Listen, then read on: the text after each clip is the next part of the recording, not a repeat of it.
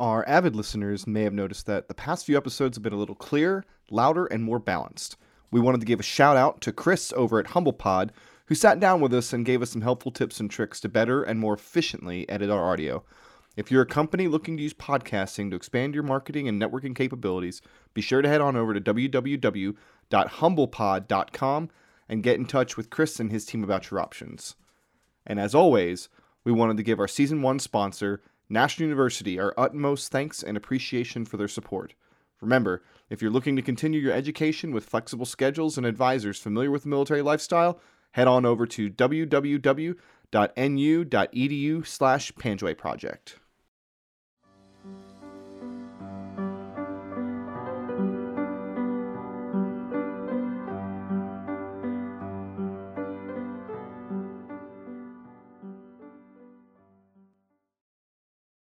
So to wrap our military base conversation up, the base, the version of it is that fucking Fort Stewart sucks ass.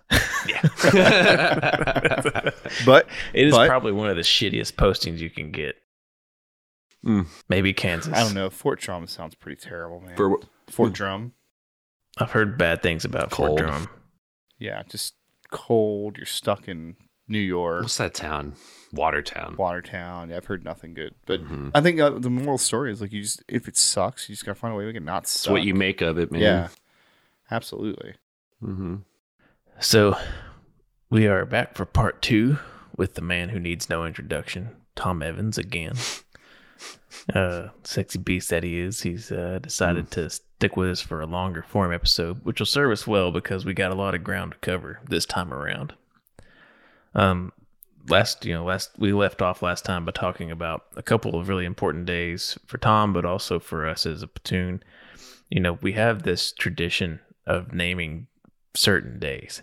And if a day gets a name, it gets a name for a reason, right? It sticks out to you because there's countless firefights that, frankly, sometimes I just completely forgot until somebody jogs my memory because it was either inconsequential or I wasn't in the right spot to really get the heat of it or whatever. But Low Crawl Day was kind of different. Well, it wasn't different, actually, which is why it's a good day to talk about. Because Low Crawl Day is really indicative of what it was like to fight in Panjway. Yeah. This long foot patrol. It was up and over Grape Rose through the fields. And to get hit by sporadic small arms fire on the way into a village and have the intensity of that fighting increase the closer you get to that village, which is exactly what happened to us that day. In retrospect, I see, and this is something we talked a bit about with Brian, I see our tactics in kind of like in 3 different phases. In the beginning, it was roads, taking the roads, getting in the ticks on the roads, whatever. Then the engineers got hit. And we got pushed off the roads, and we basically stopped. And then the second phase of that tactics was learning those really long walks, learning to start them at like midnight so that we could be there 4 or 5 in the morning. And I think that we started doing that a little bit more frequently after Low Crawl Day, because on this day we left like at dawn or whatever, and we ended up paying the price for that because we were open and exposed to the enemy for the entire day, which ended up leading to us getting to like 8 or 9 firefights, I think. Yeah, I think quite 7 a few. or 8 was like my count. Yeah, but I mean, it blends. It blurs. does. I mean, it was a lot. It was more than 1, less than 10. It was almost like one continuous firefight for like 16 hours, but it was broken up, and it's like they took little tea breaks. Yeah, right. Yeah. Oh, you remember? This is kind of a tangent, but you remember when they were like the call to prayer? So like a call to prayer, they'd take a little break and go and pray, and then come back and fight.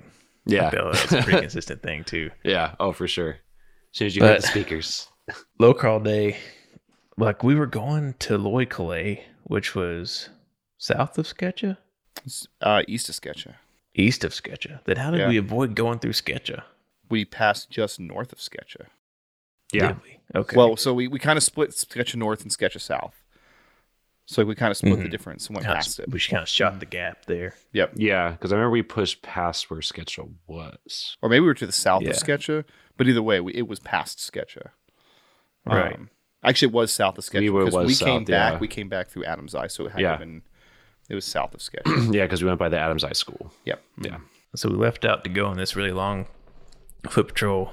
There's a platoon of A&A out there with us. The movement was probably a solid couple clicks, be my guess. One way. Yeah. Yes, I remember we came up off the road.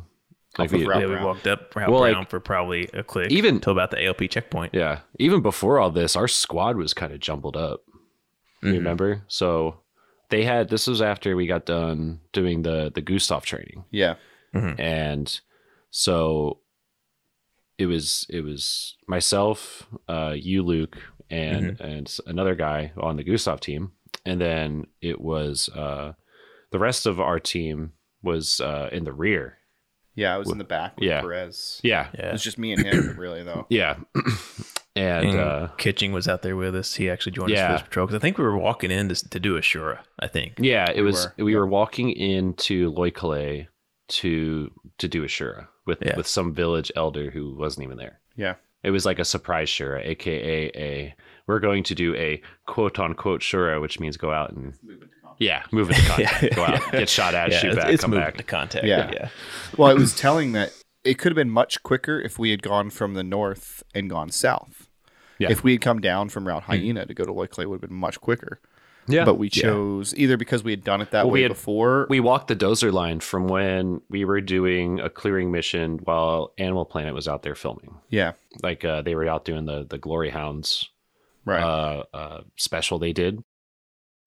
And I think it was like a week before that, we had gone out there with the dozer and they dozed a path through and we were going out there to do something. It was either like clear trees or They were it was clearing part of trees that. and walls Yeah. because the ALP checkpoint was getting Yeah. just fucked up Yeah. from being Yeah. close up all the So time. I think we used that way because it pretty much like bulldozed a bunch of grape rows and walls and stuff. So it was kind of like a quick access point. So I think they kind of wanted the element of surprise too without vehicles. Right. So instead of, parking up on the road and walking down, they wanted us just to jam in Yeah. through the So, I mean, beat some brush. a couple of things that stick out to me Yeah. about Low Crawl Day. One is that it was actually kind of overcast. It was still hot, yeah. It was humid though. but it was bad humid humid. that day. Yeah. But it was like hot. It was kind of overcast, and it was weird because it never was overcast except for maybe a couple of days in the very beginning of the deployment. Mm-hmm.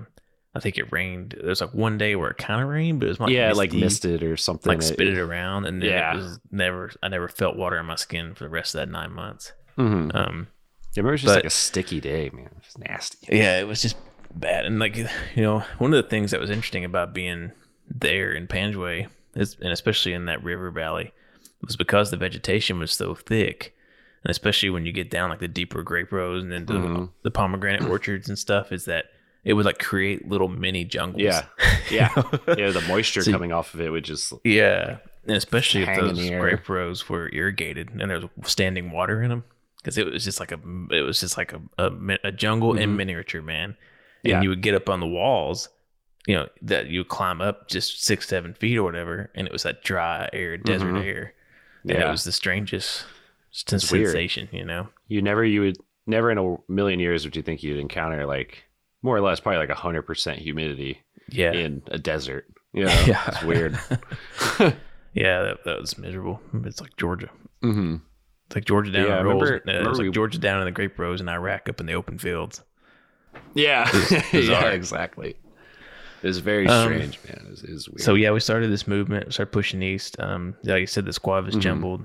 We had just gotten the Gustav training, and actually the Gustav, it came to us like a little bit later in the deployment. Basically, right around the time you came to us, we got the Gustav, and Yeah, we it couldn't was get about the Brian to same confess time. to it. But I'm like pretty sure that the SF team did a little slicing and dicing and managed to essentially let us adopt their Gustav. Or a couple. Yeah, of I think they Gustavs off did. of them. Well, that was the Yeah. first Gustav. So you remember we got 2 shipments of Gustavs. Mm-hmm. We got the very first one. I think there was only one for the company. Yeah, because And then- I used to have to go to the other squad. Damn, I forgot this. I used to have to go to the other platoons and be like, "Hey, let me get the goose. We're going out and we're going to use it." And they would give me all the rounds and the Right. equipment for it and whatever. And then And that was before we got the class Yeah, for it. yeah. And then we had some incidents with it where it pointed out that we probably weren't very well trained with it.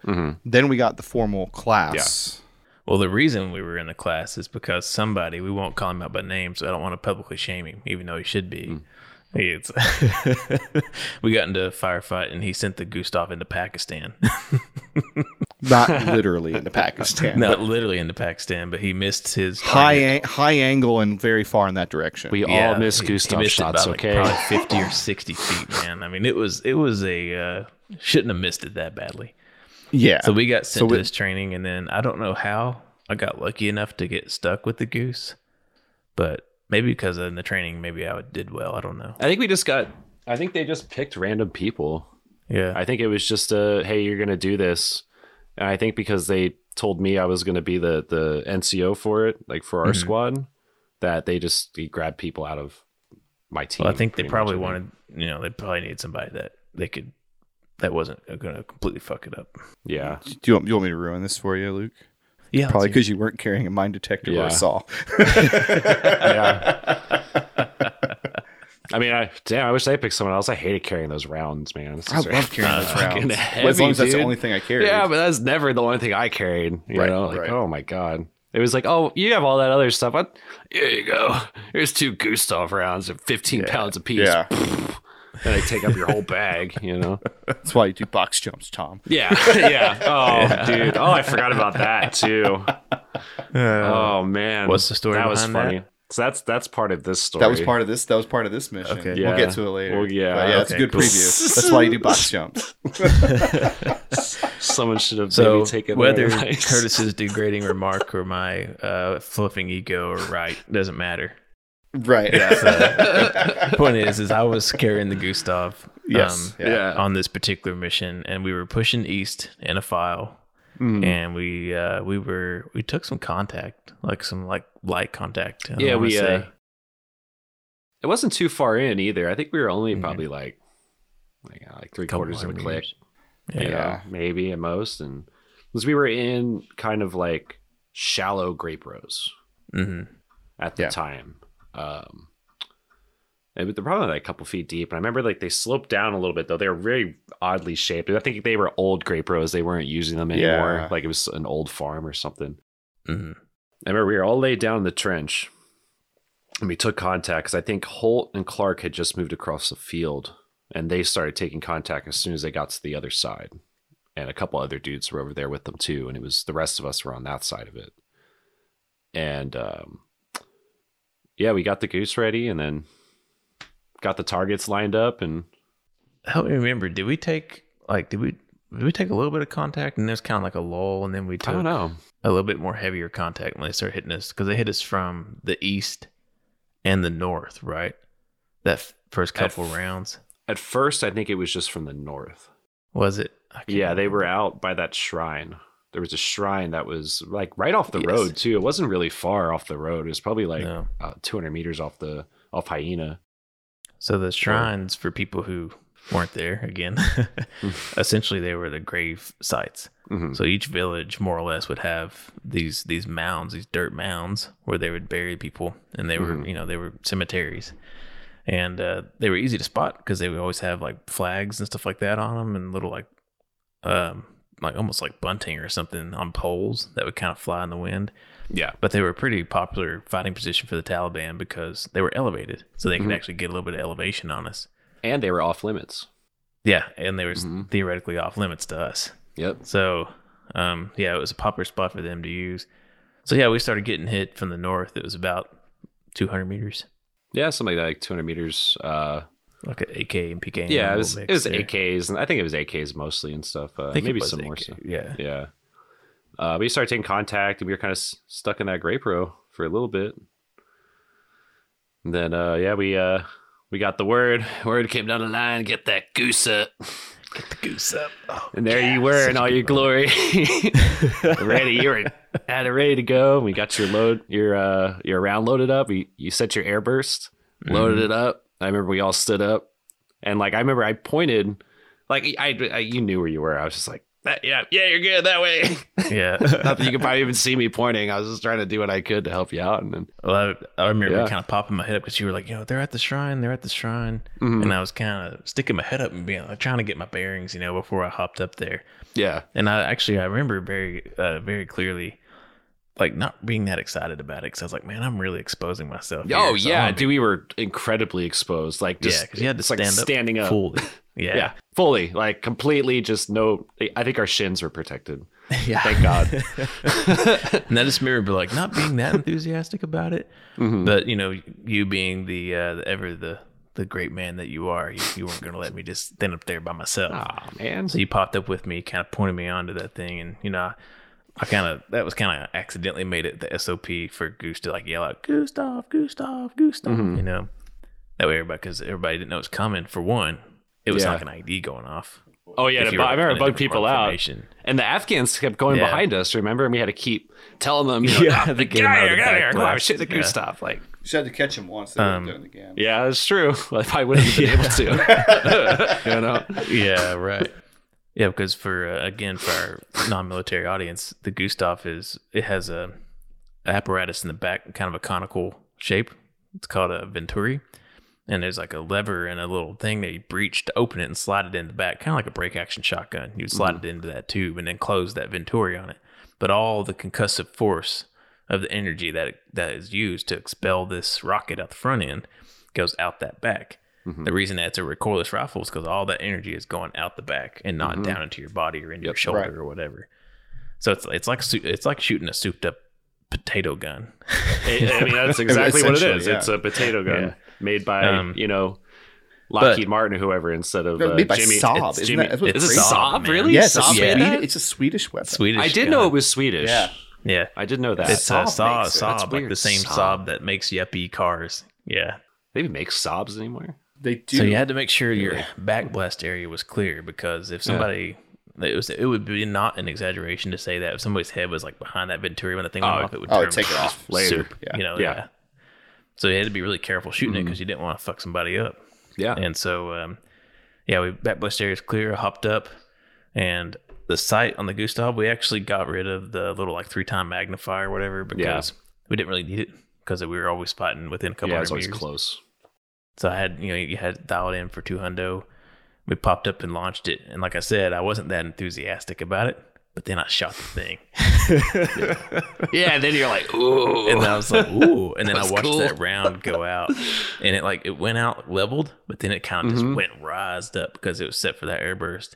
So it kind of rised up and then right on top of that shrine. I mean, it was like you couldn't have ordered. It's perfect. that, Perfect shot. Shot out of a book, man. Oh, And yeah. I remember I watched it all. I didn't duck back down behind the grape rose. I sat there and watched it, and I was like, "That was awesome." Yeah, hell yeah. Because I mean, how often as like Joe Schmo infantryman, you get to like use a exactly. SF weapon, that they've been using for years and swear by. And it's cool, man. It was cool. Yeah, it was cool, man. a cool it was weapon addictive system. to shoot that thing because you felt like you could actually do something with it. Yeah. I'm just like plinking around with my M4. Too bad it gives you brain unless it's like a injuries. very specific situation where you see an enemy or whatever. Yeah. What's that, Curse? Said, too bad it gives you brain injuries. Oh yeah, Yeah. right. Yeah, I think you're supposed to shoot it. I think you weren't allowed to shoot it more than Three times? times. Mm-hmm. Oh. That was the number they came out with, and I'm sure that was broken. In a day, I think it was. I think it was period. Oh, okay, in a day. Until you actually accumulate some sort of injury. It's Yeah, 3 times. Jesus. Yeah. that's That crazy. explains a lot. Yeah, Yeah, it does. for sure. I Well. think all of us involved, yeah. So, Yeah, that we, pretty much squished that first little round of firefights. Yeah. For a moment. For Well, I know just it's- a moment. Yeah. Yeah. What's interesting about this firefight, I'm being pretty quiet because I don't really have anything to add. Yeah.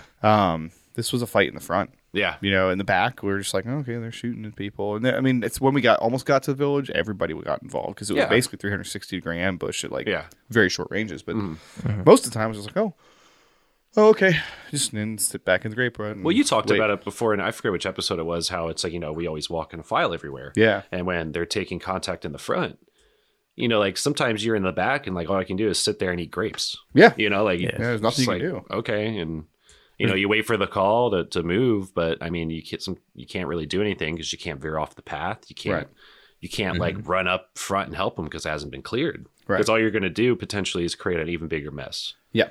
So you have to kind of like control that urge to go up and help someone, to help like everybody else fighting up front, because you might cause another incident, which is going to pull them back from that and might compromise the squad. Right. So we had birds on a short leash, and we had all these assets. I mean, if we didn't have air power, if we didn't have all this stuff, maybe we would have done more like flanking maneuvers and stuff like that. But there's no reason to do it. But even so, it's like, man, I'd be almost. That kind of make me nervous doing flanking maneuvers around there because just all the IDs. Oh yeah, you know, it's super high risk for no reward. Oh yeah, absolutely. Yeah. To what, like get one guy that's going to run away anyway, probably. Exactly. Yeah. Whatever. And I think that's why low crawl day. So the next phase of the day is how it earned its name. yeah. But also exactly why it's a good indication of how we fought because we were in that fight. Yeah. You know, they were figuring us out. Yeah. My camera here. Yeah, so they started hitting us like that, and as we began to push further east, and they began to hit us more and more, essentially they kind of wrapped us into a little bit of an ambush there. So we had to get across that open field. Yeah, because of the open field going across. I remember we were all crawling, because I was up front. You were right behind me. I was right behind you, and this is right after I shot the Gustav, and we were kind of working our way across. We were kind of down and squatted down. And then I remember very, very, very detailed. You looked back at me and you're like, they're going to be like, look at this stupid tall motherfucker. And as soon as you stood up, man, it was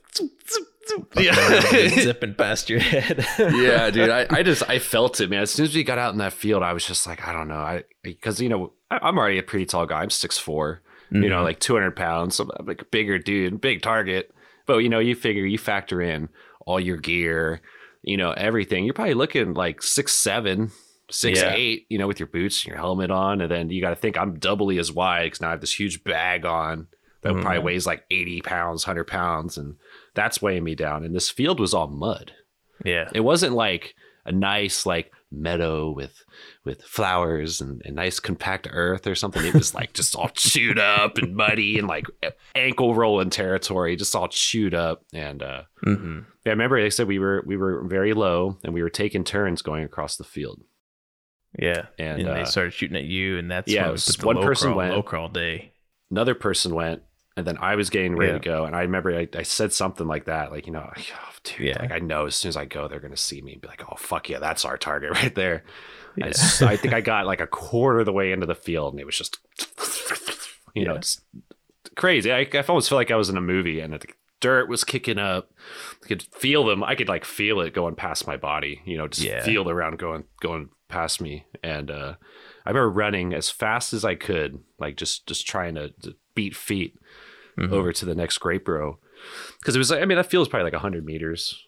Yeah. You know, 150 meters maybe. It wasn't super big. It probably looked bigger in our eyes because we're like, we have to cross that. Oh my God. You know? Right. But yeah, I remember just running, trying to run as fast as I could. And I got up to the edge of the grape row and I jumped. And I didn't realize that the grape row was like 12 feet deep, like straight down in the mud. And I jumped and I kind of like had some hang time when I jumped. And I was like, oh shit. And I boom, ate shit, like barrel in the mud, filled all the way up into the chamber, just filled with mud. Just, I mean, for, like you said, the civilian listeners, is a monstrous no-no. Yeah. Always keep your barrel clean. And wasn't happening. Don't worry, you had a chance to clean it out here in a few minutes. Yeah, and I did. Yeah, I cleaned it out. Also cleaned it out the wrong way, but I did it. So. The quick way. Yeah. And so you actually did. So you never actually crawled, did you? Because when you started taking, like when those I fucking hauled ass. Yeah, I think you guys started because you guys were down. I was already up, and I was like, you know what? Like, I'm committed. Like, I'm going. That's it. I guess technically it wasn't a low crawl; it was more of a high crawl. But we were crawling, and I just remember like, "Fuck, this sucks, man!" Like, you know, it was just to have to crawl across that field. Man. And I just remember thinking, okay, like I'm close enough now. It's probably 20, 30 meters from now. I'm just gonna take my chances, and I popped up and just bolted. And I did the same thing you did. I think I took a big sailing leap. Yeah. I was sitting down there, and I was just like, like fuck, that was ridiculous.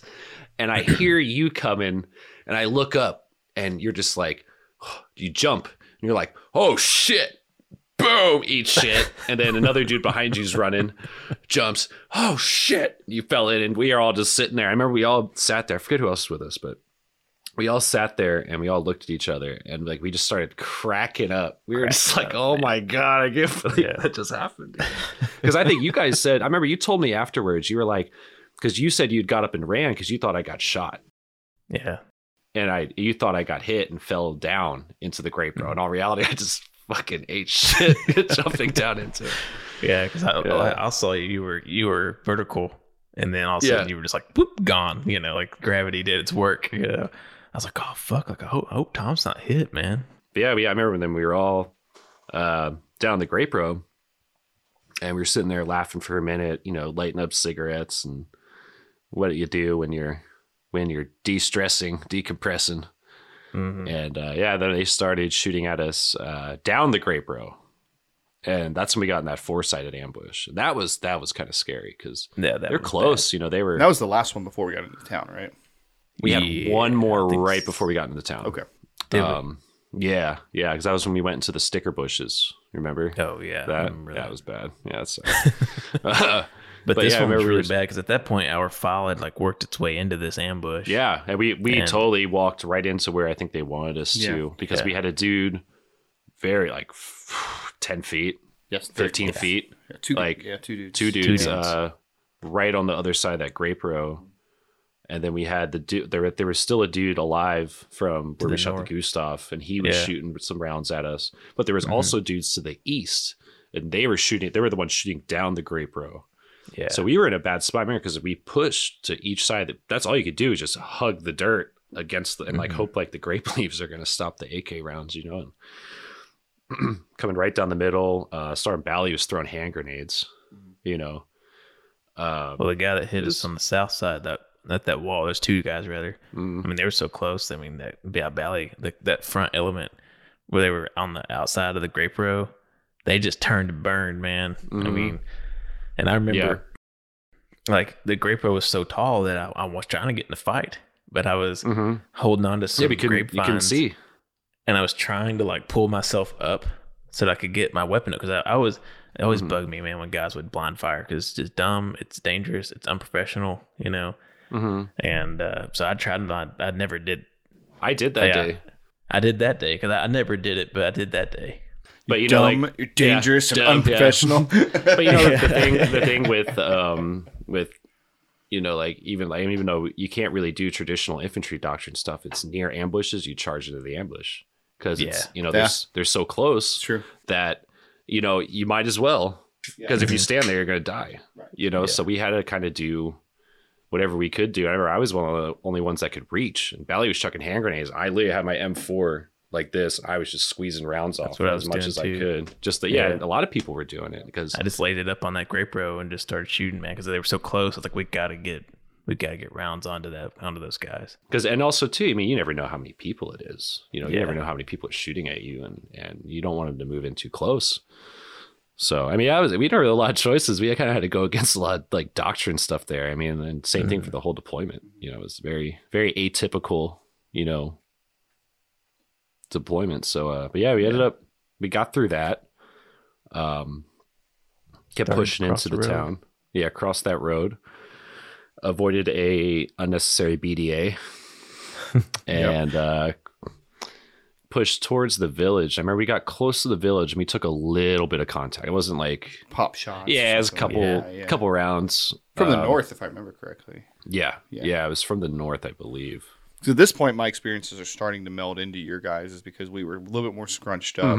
The field that we were in that second to last gunfight was big enough for us all be not in the same exact row, but like we were one row over, but still in the same fight. Yes. So it was starting to like the experience was starting to centralize at that point. Yeah. We all kind of got together. We weren't as spread out. Right. The train opened up a little bit. Because I remember we pushed up a little bit when we took the pop shot, and the area we pushed up into to take cover ended up being a bunch of sticker bushes. Yeah. So we ended up just kind of jumping in some sticker bushes right when we took contact, and it was awful. We were all dinged up, scratched up, poked, and shortly after we ended up pushing into the town, and we found it was one dude and a kid.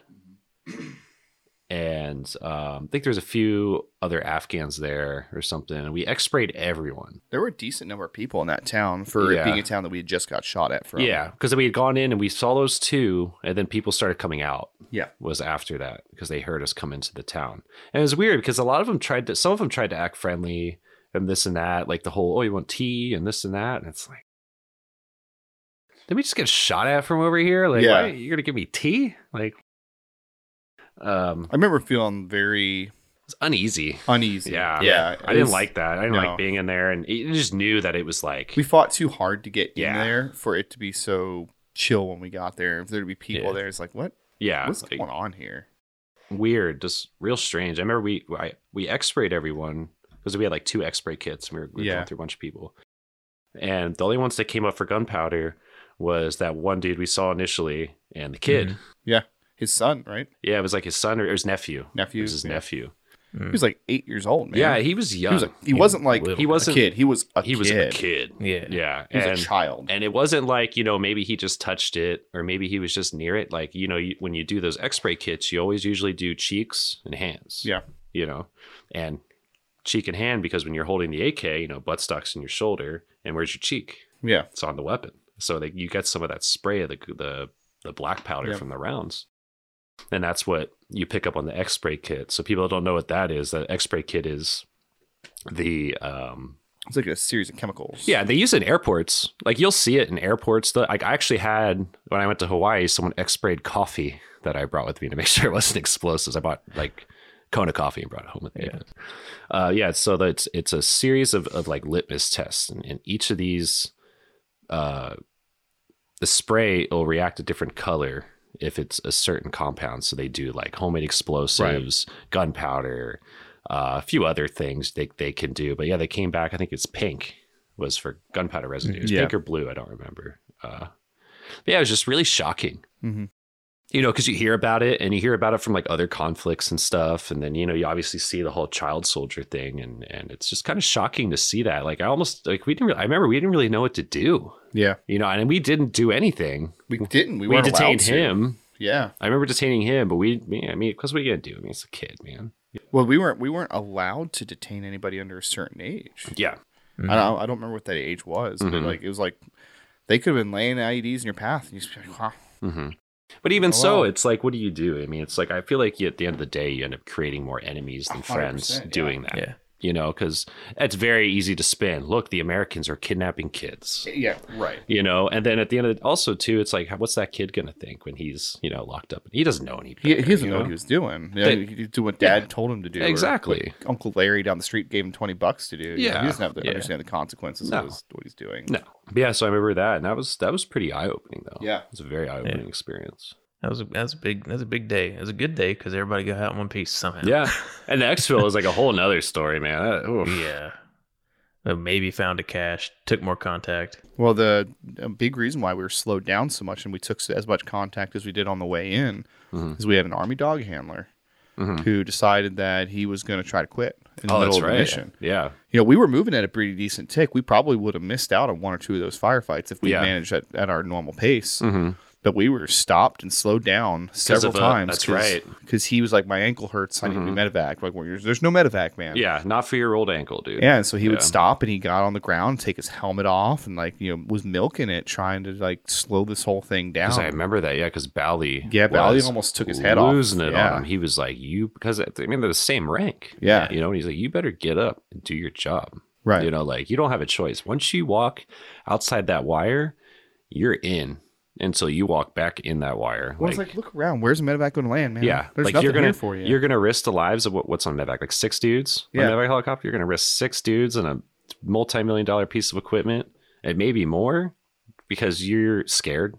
Which is essentially what it was. Yeah, I mean, his ankle, you know how we knew his ankle was fine is when that boy was getting shot at. He ran. He was running. Yeah, he ran. Yeah. He hauled ass. It's funny, too. I remember that now. Now you say that, you're bringing that memory back. Because I remember Bally looked back at me and he's like, yeah, ankle. Fucking pussy. And I was like, it's bullshit. But I mean, we have a pretty strict policy on this show of not really calling people out. But I mean, and we're not going to call you out by name, but it's just, when you represent a community like the military working dog community, or and you're working with units like like us in the kind of environment we're working on. Like, man, you just gotta suck it up. Yeah, you gotta everyone's got a yourself. sprained ankle. I mean, I'm sure you jumped 12 foot down into a great bro.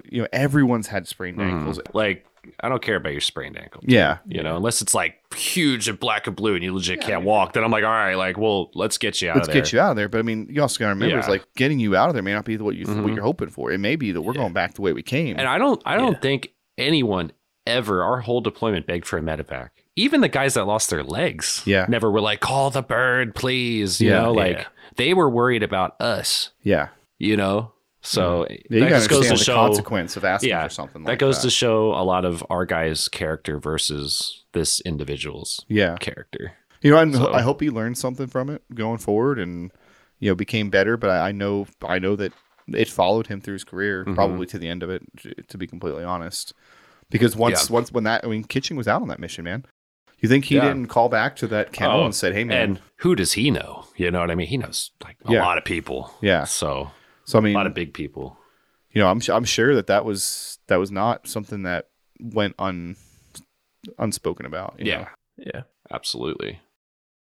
And Kitchen's a very well respected guy, so they're going to take his word for it. Yeah. He's even if he wasn't, he's the company commander. Yeah, man. he's company commander. You went down there and you were 8 up on a patrol with the company commander, and you put his guys at risk. No, man, you're done. Yeah. So on our way back out, it's mostly uneventful. A couple more little pot shots, nothing too crazy. I just remember it being so tired. Yeah, so exhausted. Because I remember the whole preface for the mission was, all right, guys, we got an easy day. Yeah, right. It's going to be short. We'll be back by like noon. We're going to have lunch in the chow hall. Like all this, like just totally like half our way is bulldozed for us because of the dozers. And I'm not even sure we made it back for dinner chow. No, dude, we didn't get back until it was dark when we got back. It was literally, we were walking up the long freaking hike, which is the exact thing you want to do after you've been patrolling all day, is hike uphill for like fucking 30 minutes. Yeah. And you're walking up the path to the outpost, and it was dark. I remember it was dark because I was seeing people walk around in PTs, and like, how it was when you come back from mission. I remember that distinctly, actually, because we went in the back way. Yeah. Because usually you take the long way all the way around. It's like you and me and somebody else are like, fuck this. Yeah, like we took the shortcut. Yeah. Because you could either walk really, really long and it was gradual and it would take you all the schoolhouse, or you could make an immediate left. You could walk up one painful set of stairs, and then you were in the building. And you were done. And you walked up like kind of where our third platoon's like area was. Yeah. It was like kind of some weird cutty area you'd squeeze in. And we're just like, no, it's over. Let's just get this done and over with. I remember seeing everyone in PT, and because you know how it is when like you come back from mission and you see people in PTs and it's been a rough one. You're just like, you're so angry, even though they've probably done like they were probably on a crazy mission earlier. You're just like, you fucking asshole, like PTs, like fuck you, and like I remember seeing people in PTs and I was just like, I was just like, I fucking hate all of you. Like, go put your multi-cams on right. The way back from that one is where it's like they shot at the rear element as we left. Yeah. So they chased us. They chased us back. So that was when like me and Perez, Sergeant Ott, the guys in the back. That's where we got our shooting in on that. Because I was throwing. I mean, I remember turning around and just throwing 40 Mike back towards that village. Yes. Because as soon as we were like out of immediate eyesight of like the western wall of that village or eastern wall, western wall of the village. Yeah. That's when we started. It was all pop shots, so it was never anything sustained. And then I switched out with Clark because Clark was smoked, man. He was absolutely devastated. Yeah. As he should have been. Yeah. And I can't remember why he cleared for the little bit out. I think it was just to get out of the village, and then we swapped. And then I went. Clark almost caught a couple rounds that day, too. He did. Holt had to pull him back from a wall, and as soon as he pulled him back, that was when we were in that four-sided ambush. And as soon as Holt pulled him back from the wall, like 3 or 4 rounds, impacted the wall right where his face was. So I mean, Clark had a rough day so far, to say the least. Yeah, right? And then I got the Minehound, and I was pretty well rested, but everybody was tired. Yeah.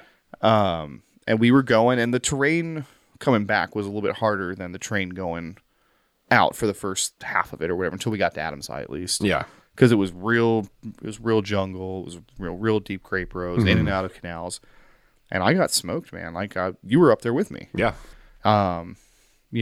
Which we'll talk about more about like us clearing together later. But I was just absolutely devastated to the point, like, that was the very first mission where I was like, I hope I step on one. Yeah. Like, literally just hoping that I would step on one, because I knew if I step on one, I'm going home. You know, I don't have to keep walking. Yeah. And that's when I was like, oh, I'm going to walk in the creek. I'm going to do this. And I'm going to do that. And about 3/4 of the way back, I was like, I'm fucking done, man.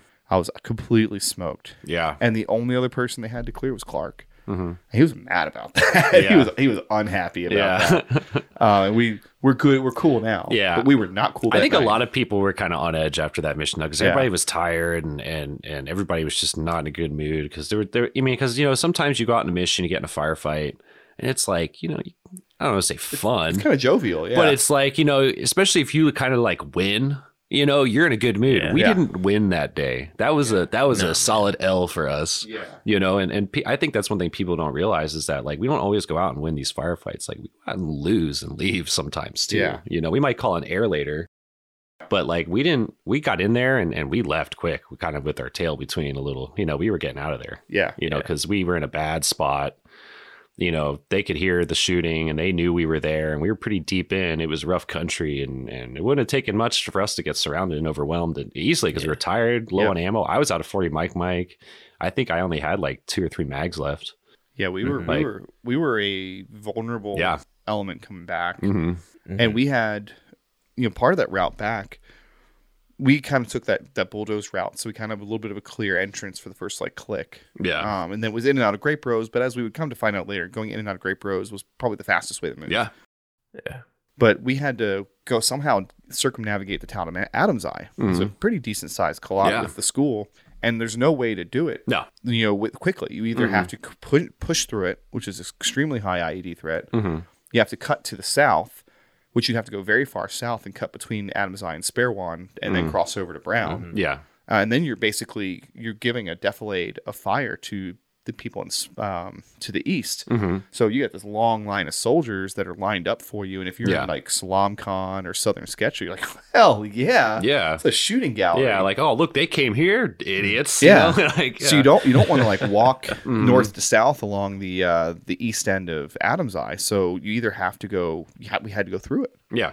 That was the only way to safely and quickly get through. Otherwise, we were going to go back north towards where we came, which was super high IED threat. Because that was the initial plan, was to go back north. Yeah. And then it switched out to go by the Adam's Eye School. Yeah. And so we had to go into Adam's Eye School to clear. That was like a side mission, like a side quest. Yeah, side quest.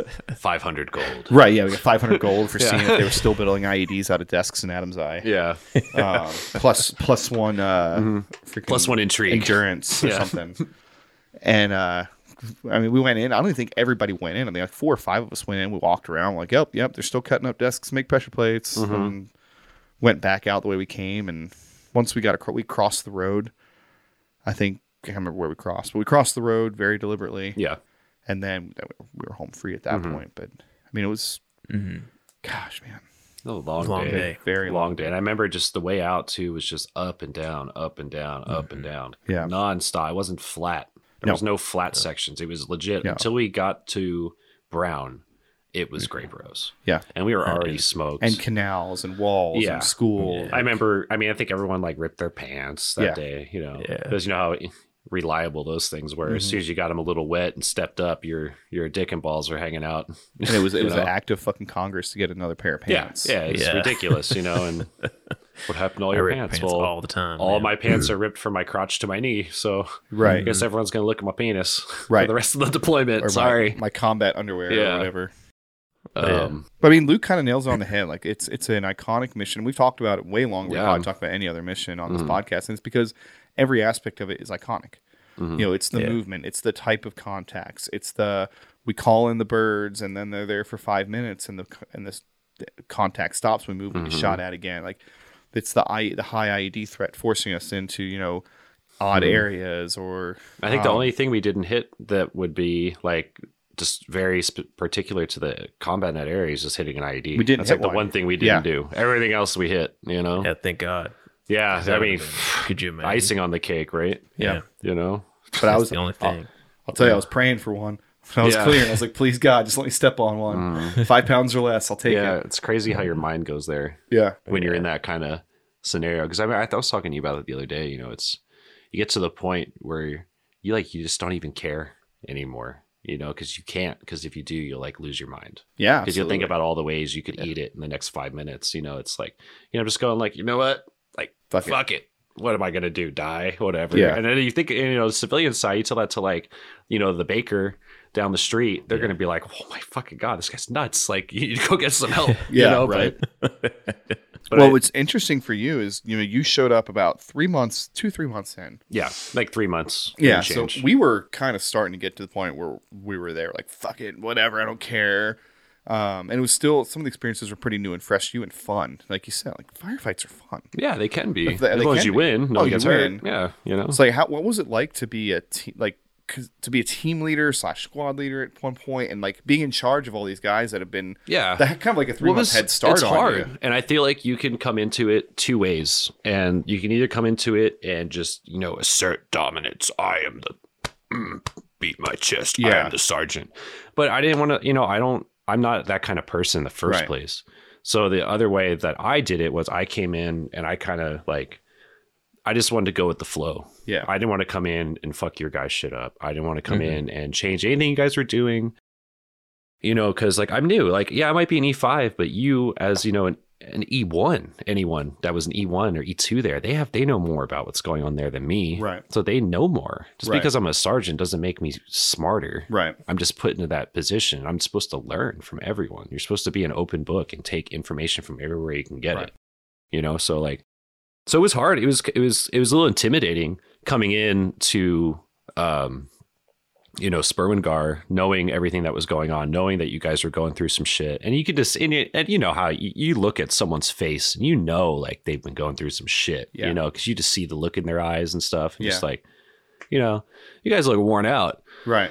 And so I just wanted to tread lightly. I didn't want to come in and do anything but kind of just absorb what you guys were doing and learn what you guys were doing, and that's what I do with Holt. I literally like was like, teach me like what's going on, and he only had a little bit more experience than me, like a being week, there. But but it was, like I said, it was kind of difficult coming in, but you guys were very receptive. I think, I'm sure some of you guys didn't know who the hell I was at first, and were like, oh, that guy's a dick or something. Like, I don't know. We had no idea. I think it actually was kind of a benefit you came from another battalion, because there was nobody's like, oh yeah, man, he was in 2nd platoon in Alpha. I heard he was a dick. Like, no one even knew. There's no frame of reference for you or Piper. It's like, I don't know. They want to be here, so I guess that's cool. Yeah. And that's all we really knew, is that you volunteered to be there. And I know one thing I appreciate, I'm sure Luke would agree, is that you were adaptable. Yeah. Yeah, for sure. We very quickly abandoned this whole, like, there's 4 guys in a team and a team leader and 9 guys in a squad,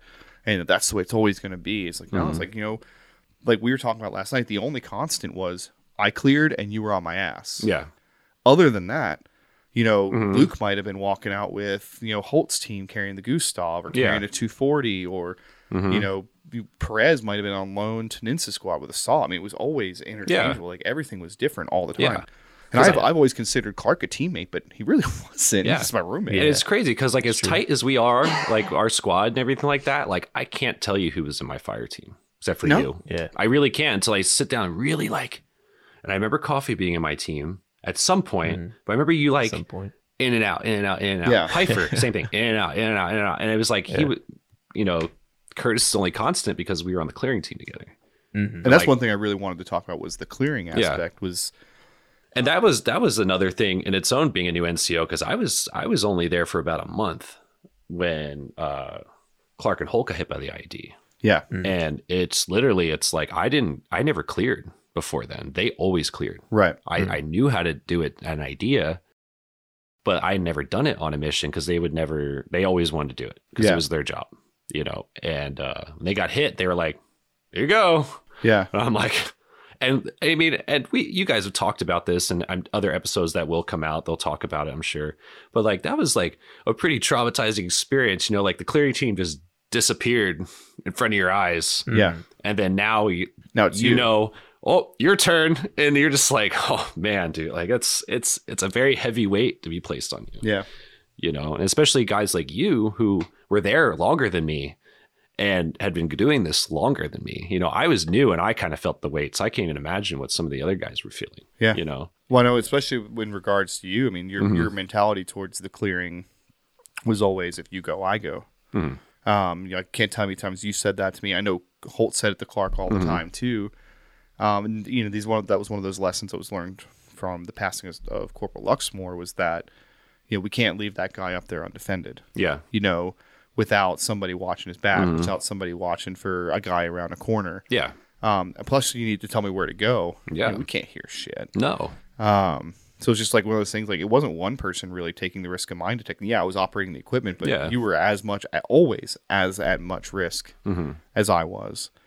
And that was something that, from the beginning caused us to respect you, is that you were willing to take every bit of the risk that we were. But you can't tell someone to do something you're not willing to do. Well, you're not supposed to. You're not, but people do it. And they do, and it's not okay. Like people forget that you were once in that spot where that would be you doing the minesweeping. And at the same time, too, it's like I can't leave you hanging, just dick in the wind. Like what how are you going to defend yourself? And how are you going to know where you're going? Right. Because I have to tell you where to go. And everything too. So it's like a combo of things. But I'm also we're me and you. I mean, you and I are a team. Right. That transcends, that's not the same as, being on the fire team or me being like a squad leader or team leader or whatever. Like it's you and me and that's it. Like we're the team. Right. So we're partners and we're going to get through this like together or not at all. Yeah. You know what I mean? So. Yeah. So I mean, I think that whole dynamic with clearing and having individuals that were clearing, and then because we didn't really even it wasn't even really like a rank thing either at that point either. It was just like, hey, dude. Or you would even say to me like, hey man, like this kind of sketch, can we go this way? And like, yeah, sure. I'm not going to force you to do something because you're in front of me. Regardless, even though I'm close to you, you're right in front of me. Yeah, I don't want you to be brunt. mad at me while you're walking down this road doing a half-ass job sweeping. Exactly. So like it got to the point where we weren't even doing a rank thing. It was like, hey dude, hey man, hey dude, hey man, I don't fucking care, dude. Yeah. Like. Well, I think that's why you meshed so seamlessly with us, is because you knew better, but also you were great synthesizer between us and higher up. So like whatever was coming down the pipeline from Bally, who could be a fucking asshole sometimes. Yeah. I'll call him. You'd be a little abrasive. Yeah. I'll call him out. I love him to death, man, but he could be a little abrasive. Doing this podcast, I've come to kind of reappreciate him a little bit more, but it's just like, between Bally and whatever else is going on, but you were on the radio. And you had the little Dell smartphone with the map on it. So you were a great facilitator for us, which is exactly what we needed, especially when you came to us. Because you said we had that experience. And then you obviously gained plenty of experience with us, Yeah, because I remember not knowing what the fuck's going on. And you're like, what are we doing? What are we doing? And like, for some reason, it's a big secret. And it's like, why is it a big secret? Everyone deserves to know what the hell's going on. It's helpful. Because now you as the Saw Gunner know what our mission is. Right. You as the Rifleman know what our mission is. So, well, and I think that's it's telling that we had a good approach to that as a platoon, because you talk to guys that were PFC. I mean, I was a PFC on that deployment. A lot of the guys were private specialists. But you're an adult. But they know so much about what we were doing, even from a strategic side. Like, we went to this village to do a Shura, to talk to this guy. We're looking for this.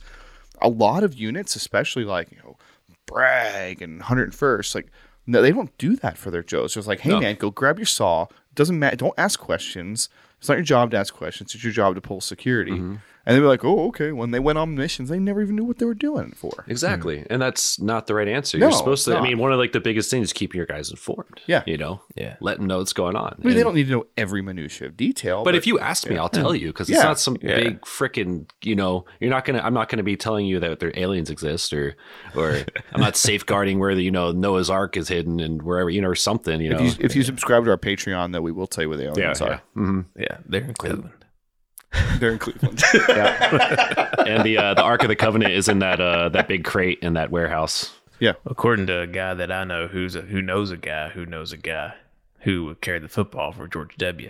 They're in Cleveland. I'll have to tell you that story sometime. Yeah, man. Exclusively on the Patreon. Yeah, on the Patreon. on your OnlyFans. Yeah. Subscribe, $6.99. We're just gonna scrap the Patreon and go straight to an OnlyFans. All the way. It's all shirtless pictures of Tom Evans. Yeah. So. I'm sure Matthew Piper would gladly subscribe to that. Get like 18 subscriptions from 12 different variations of email addresses.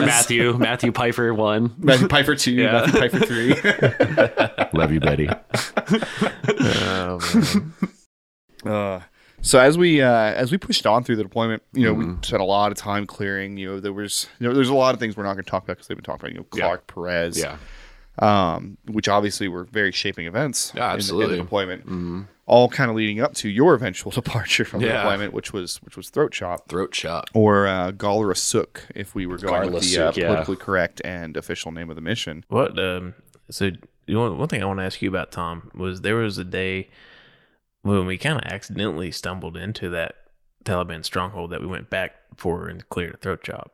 That's what actually started Throat Chop. Yeah, that's what gave them the reason to do it. Sure, because so that mission was we had got a mission to go check out a compound that they were using to spray rounds at convoys going down Hyena. Yeah, and our sniper section had gotten into like a counter sniper fight with someone in that area. And thought maybe they'd hit him, but we went there to exploit. Yeah. So they were like, yeah, we hit the guy. We know we hit the guy. And that's when they're like, well, you got to go to BDA and go check it out. That's what I remember. I don't know if that was part of it or what. That I don't remember. Yeah. But the only thing I do remember for sure is the AK. There's somebody with a weapon shooting at Hyena. Yeah. And they pretty much had it pinpoint to that general area. And the only thing in that general area was like that. It was almost like a quadplex. Yeah, it was weird. It was like four. It was like four buildings, almost a perfect rectangle. And I remember the last compound was like a little fatter. It was like kind of a little bit bigger. But the rest of them were pretty much the same size. A bunch of hay and whatnot behind it. And we were down on the road. I wasn't even with the squad. It was just me and Dennis and everybody else. I think our squad was manning the trucks that day. We were down on a wall, and we were trying to like kind of. It didn't really want to make our presence super known because the trucks were like up the road. We were in kind of a questionable area. This is like getting towards the end of the deployment where we had been in like a bajillion firefights at this point. So we were kind of like, there's not that many of us.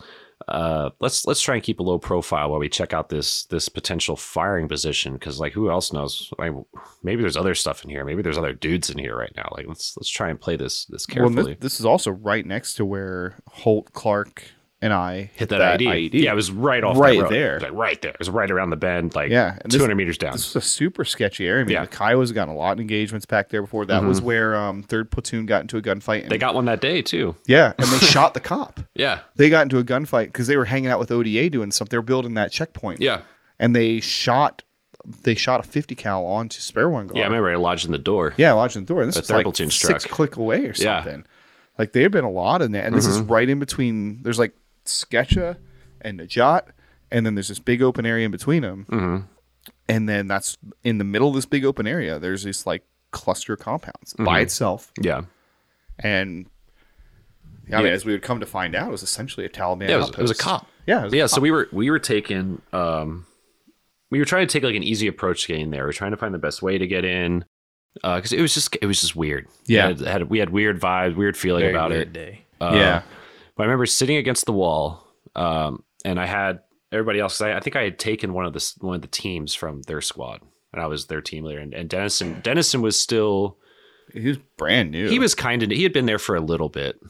I think like a couple weeks, maybe like 2 weeks, a week. I mean, his first mission was when Perez got shot. And when we did Throat Chop October 4th, so it couldn't have been more than 2 to 3 weeks. Yeah, it wasn't very too much. Close. Yeah. But he was kind of how you guys were talking about how, when I came in, I kind of took the hands off, learn. He was doing the same thing. He came in. He was very good. Yeah. He was awesome for that, especially because he outranked me, and he could have came in and stick around. Been like, fuck you, you're not the squad leader anymore. Like you're going back to the team leader and you do what I say. Like but he wanted to learn what was going on. And that just because he's a amazing leader. Yeah. He also really just wanted to shoot people. Oh, hell yeah. He was so stoked. He's like, just make me a rifleman. I don't care. Yeah, exactly. He was just all about it. He just wanted to get out there and fight, dude. He's true Scotsman. Yeah, absolutely. I'm surprised he didn't paint his face like white and blue and we don't know that charge out there with a kilt. Yeah. Yeah, right. He was actually from Scotland, right? Yeah. He was born there. He came over when he was a kid. Yeah, that's what I thought. It's like 8 or 9 or something like that. Yeah. But yeah, so we were sitting behind the wall, and Masmgar is watching us on the Peaches, and I remember them calling over the radio to Sergeant Ott, and then Sergeant Ott relaying to me. He's like, "Hey, Masmgar is watching you on the Pegasus. They want you to take a more aggressive stance on the wall and pull security and this and that, and like expose yourself pretty much to like the whole countryside, let you know, hey, we're here. What's going on? Come hang out." So I told him, I kind of snapped back on the radio real fast. I was like, "Will you tell them that instead of watching me, why don't you watch this tree line over there? Why don't you do your job?" And in a little bit more colorful language, I'm sure, because we were deployed, and like every other word I said was "fuck." So I remember hearing this transmission on the radio, because it pissed me off. Yeah, and I mean, you guys have probably seen it a few times. Sometimes I'd let it run a little longer than I should have to the wrong people. So, and in this case, you happened to be on the battalion net. Yeah, I was battalion net, cussing out a lieutenant colonel, I think, Masmgar. But at the end of the day, and I mean, nothing happened from it, and he couldn't say anything because as soon as we got up on the wall, we took contact like 5 minutes later. Yeah. And there's a whole episode to talk about the effect of kill TV on warfare. The fact that there's always a drone or a blimp or something, and that people sitting back at the cop who are supposed to be delegating these decisions to company commanders and platoon leaders are trying to swing their dick around, manage a fight that they're not even there for. Yeah, and to be real with you, not too many people at Masmgar left Masmgar to get into combat. That was never, very rarely. So they're watching on TV. Yeah, fucking peace balloons. Yeah, pretty much. And then we pushed into that compound, or we were starting to, and as we were pushing across the road, which, I mean, as we always know, is always sketchy. Right. Robbins stepped on a pressure plate on his birthday. On his birthday. But it popped. It just popped the detonator. The detonator went off, the whatever it's called. Blasting cap. The blasting cap. Blasting cap, yep. And, man, dude, I remember I was sitting there with Mayo, and we were kind of sitting in a grape row looking at each other, and it popped like 5 feet away from our face, when he stepped on it, because we were sitting like right up against the road. And I remember after that popped, like I was just like, holy shit. I was just like, I remember like I was just like, oh my God, like holy shit, I can't believe that just happened. Yeah. And Robbins was just like you just saw a look on his face, and I remember Mayo looked at him, was like, happy birthday, dude. And it was funny. And low ordered, which for folks who don't know how all that works, a low order is basically when the explosion either doesn't go off or just like a small portion of it goes off, so it doesn't. Yeah, you don't get a big boom. Yeah. So it didn't do any damage. It literally just knocked some dust up when he stepped on it. Man, so thank God for that shitty ball maker that day. Yeah, right. Yeah, that's because we'd already snatched up Najib. Yeah. Right. JV talent was out there. Bring up the bench. Najib just got taken off the court. I remember we pushed in there though, and it was pretty like eye-opening what they were doing in there. It was literally, like you said, like just a Taliban cop. Like we walked in, and the first thing we found was like their aid station. Yeah. And there was like blood on the ground, and like needles and IV bags and drugs, like all kinds of drugs were in there and stuff like that. So they had just left, right? Yeah. Oh, yeah. Maybe like 20, 30 minutes before. Yeah, because that blood was fairly fresh. Yeah. It was like still bright red, droplets on the ground. And like if you like moved your foot over it, like it smeared on the ground. Like they weren't that far out there, and there was brass on the ground. And it was funny because that's how we found the fighting position, because you could see right to route or to Hyena. Oh yeah, Hyena. And there was just like a bunch of brass on the ground. And then we pushed in more, and that's when we started finding all of the. That's when that last one, that wider compound at the end, was the IED factory, and they had all like the pots out there for mixing the HME and like all those jugs and a bunch of stuff. Yeah. So I think when we found that. And we ended up taking contact that day too again, and the birds came down. I remember the Kiowas came down. Yeah, they did and some swooped work that tree I line. think the Kiowas ended up smoking a couple dudes. They did. Yeah, they got 3. Yeah, I remember they got 3 of them that day. Because they were like in some high, like long grass. They were trying to hide from you guys. They were in a couple trees. It was like a little tiny wooded area in the middle of a terrible spot to pick. Because it's like, where would they hide? That looks like it's. And they had nowhere to go. If they left that like wooded area, they were totally exposed. Smoked. Absolutely beat. Well, and they were still smoked. So. Oh, and they smoked anyway. Yeah. So. Anyway. Good sorry. Yeah. Sorry, boys. Yeah. Sayonara. Till Valhalla. Yeah. But that was we did that day, and it was a real tragedy that somehow part of that compound caught fire and it all burned down. I mean, it's just it's just real sad that ended up happening, and we had to watch that happen, and that was real traumatic. And then nothing really happened we didn't hear anything else about that for several days or weeks even, and then suddenly the words start coming down like we're going to do this massive clearing operation. We're going to go back in there because we think they've reoccupied it or whatever. Or that they also thought that there was more to it because we only searched the very, very front, and then there was that whole section kind of like southeast of it. And then there's a whole other village cluster to the south, which was basically like protected by that northern cop. Like there was that village, Objective Rachel. Yeah. And it was like a whole other colot. It was a town. And the theory was they lived there. Yes. And that they were using the cop as like their fighting positions. And so that was kind of like the justification for it becoming like a company, or actually really it was a battalion mission to basically clear that area. Yeah. And then somebody's bright idea to, while we're clearing that, why don't we just push west or push east and clear Najat too? Yeah. That was the origin of Gawler Sook. It just seemed like a good opportunity to kind of do a giant, probably like a last push operation before we left. Yeah. To push out the eastern side of our AO because we never had an opportunity. No. It was kind of, we did little onesies and twosies in there, like every time let's go in real quick, and someone got hurt. And I think they knew that we couldn't really leave without trying to do that because we swept to the west. You guys did. I didn't. I wasn't there for that. Yeah. But then, can't leave the east because the east is wild. Well, I mean, and also I'm sure in their minds, it's like, can we really be fair to the follow-on unit if we didn't even try to clear part of our AO? Yeah, exactly. I don't agree with it. I think we could have probably left it be, but yeah, 100%. I get it. 100%.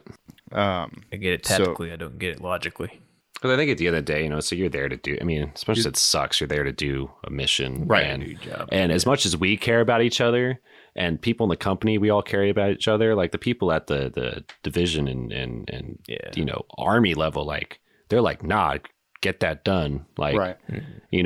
What's your they're the ones that probably throw around that term, acceptable loss and whatever. But to us, there is no acceptable loss. No. There's none. Nobody is acceptable for any of this. Because at the end of the day, too, it's, we're doing the same thing we've been doing here for 11 years. Right. I think our deployment itself is going to, be the breaker of what's going on in Afghanistan. No, it's not. And not one person is worth that to us. But like I said, so the higher ups. Right. They've got a list of priorities. Exactly. An incoming commander comes in, like, by the time I hand over, I will have done this, and this. And at the end of the day, but I don't think anyone, and I don't think anyone that, from our company level down wanted any of us to get hurt. No. Or wanted to lose anyone, but they had a mission they had to do, unfortunately. So, I think even like the higher guys, if you that's our job too. Yeah. So if you had told them like, hey, there's 100% chance if you run this mission, a person is going to die. And you won't have accomplished it. And then I think if they knew 100% people were going to die, that they wouldn't run some of those missions. But at the same time, like, well, there's a risk. So, and you're always mitigating risk. That's everything every army leader is constantly doing, is mitigating risk, filling out a risk assessment, But anyway. Long story short, we knew the reason we were going to the area for the mission. And so we came back from that mission. I think it was probably only like a couple of days later. I think it was like 4 days later, 3 days later. There was a first mission that was a prelude to Throat Chop. That was the mission, I believe. Was the one where we went in with, that was Lloyd carried a 60. We found the IED factory on the south end of Najat. Yeah. Oh, that was a different one. Yeah, that's right. We did that right before. That was like 2 days before Throat Chop. Yeah. Yeah.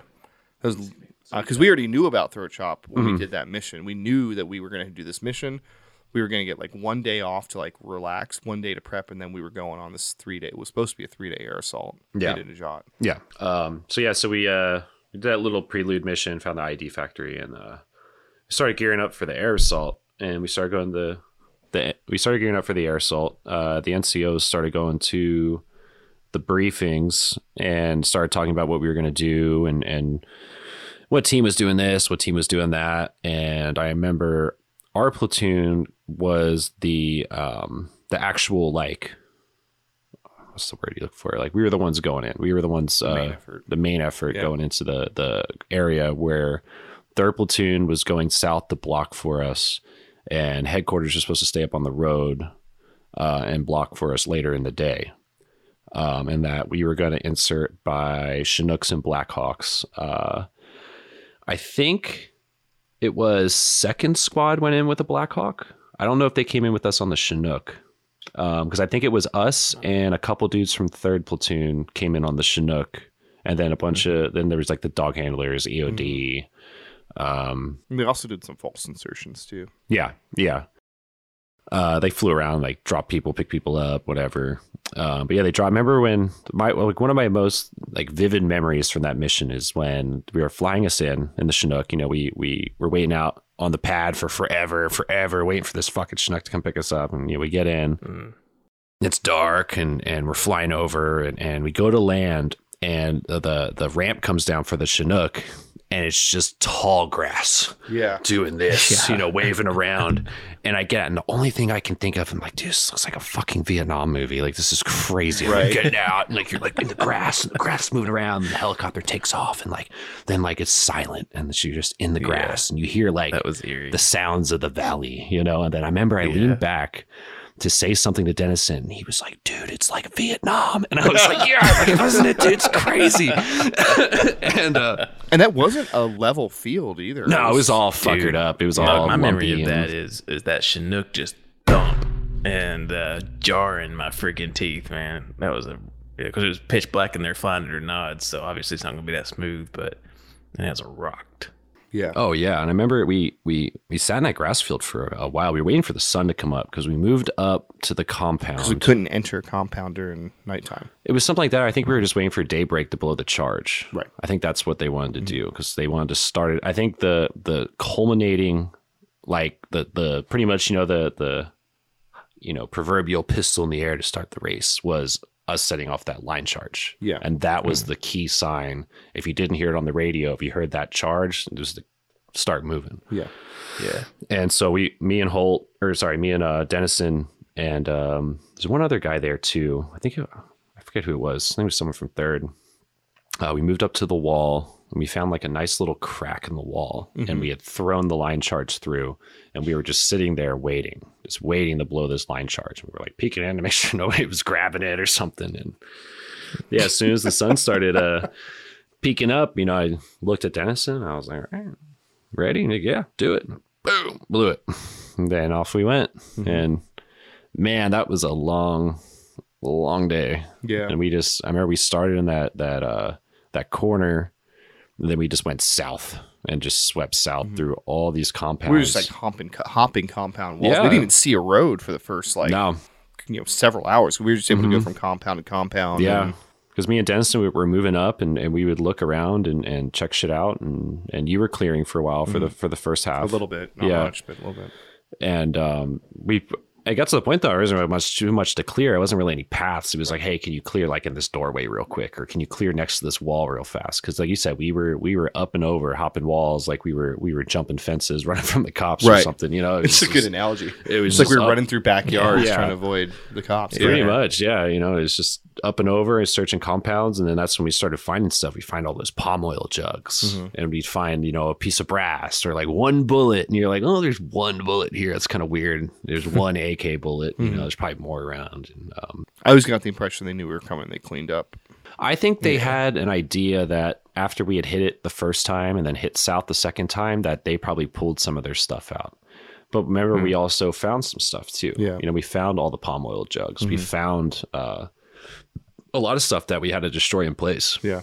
And that's why, we burned it. We burned a lot of it. Oh, yeah. But we had to, because you can't just leave 700 palm oil jugs in a shed.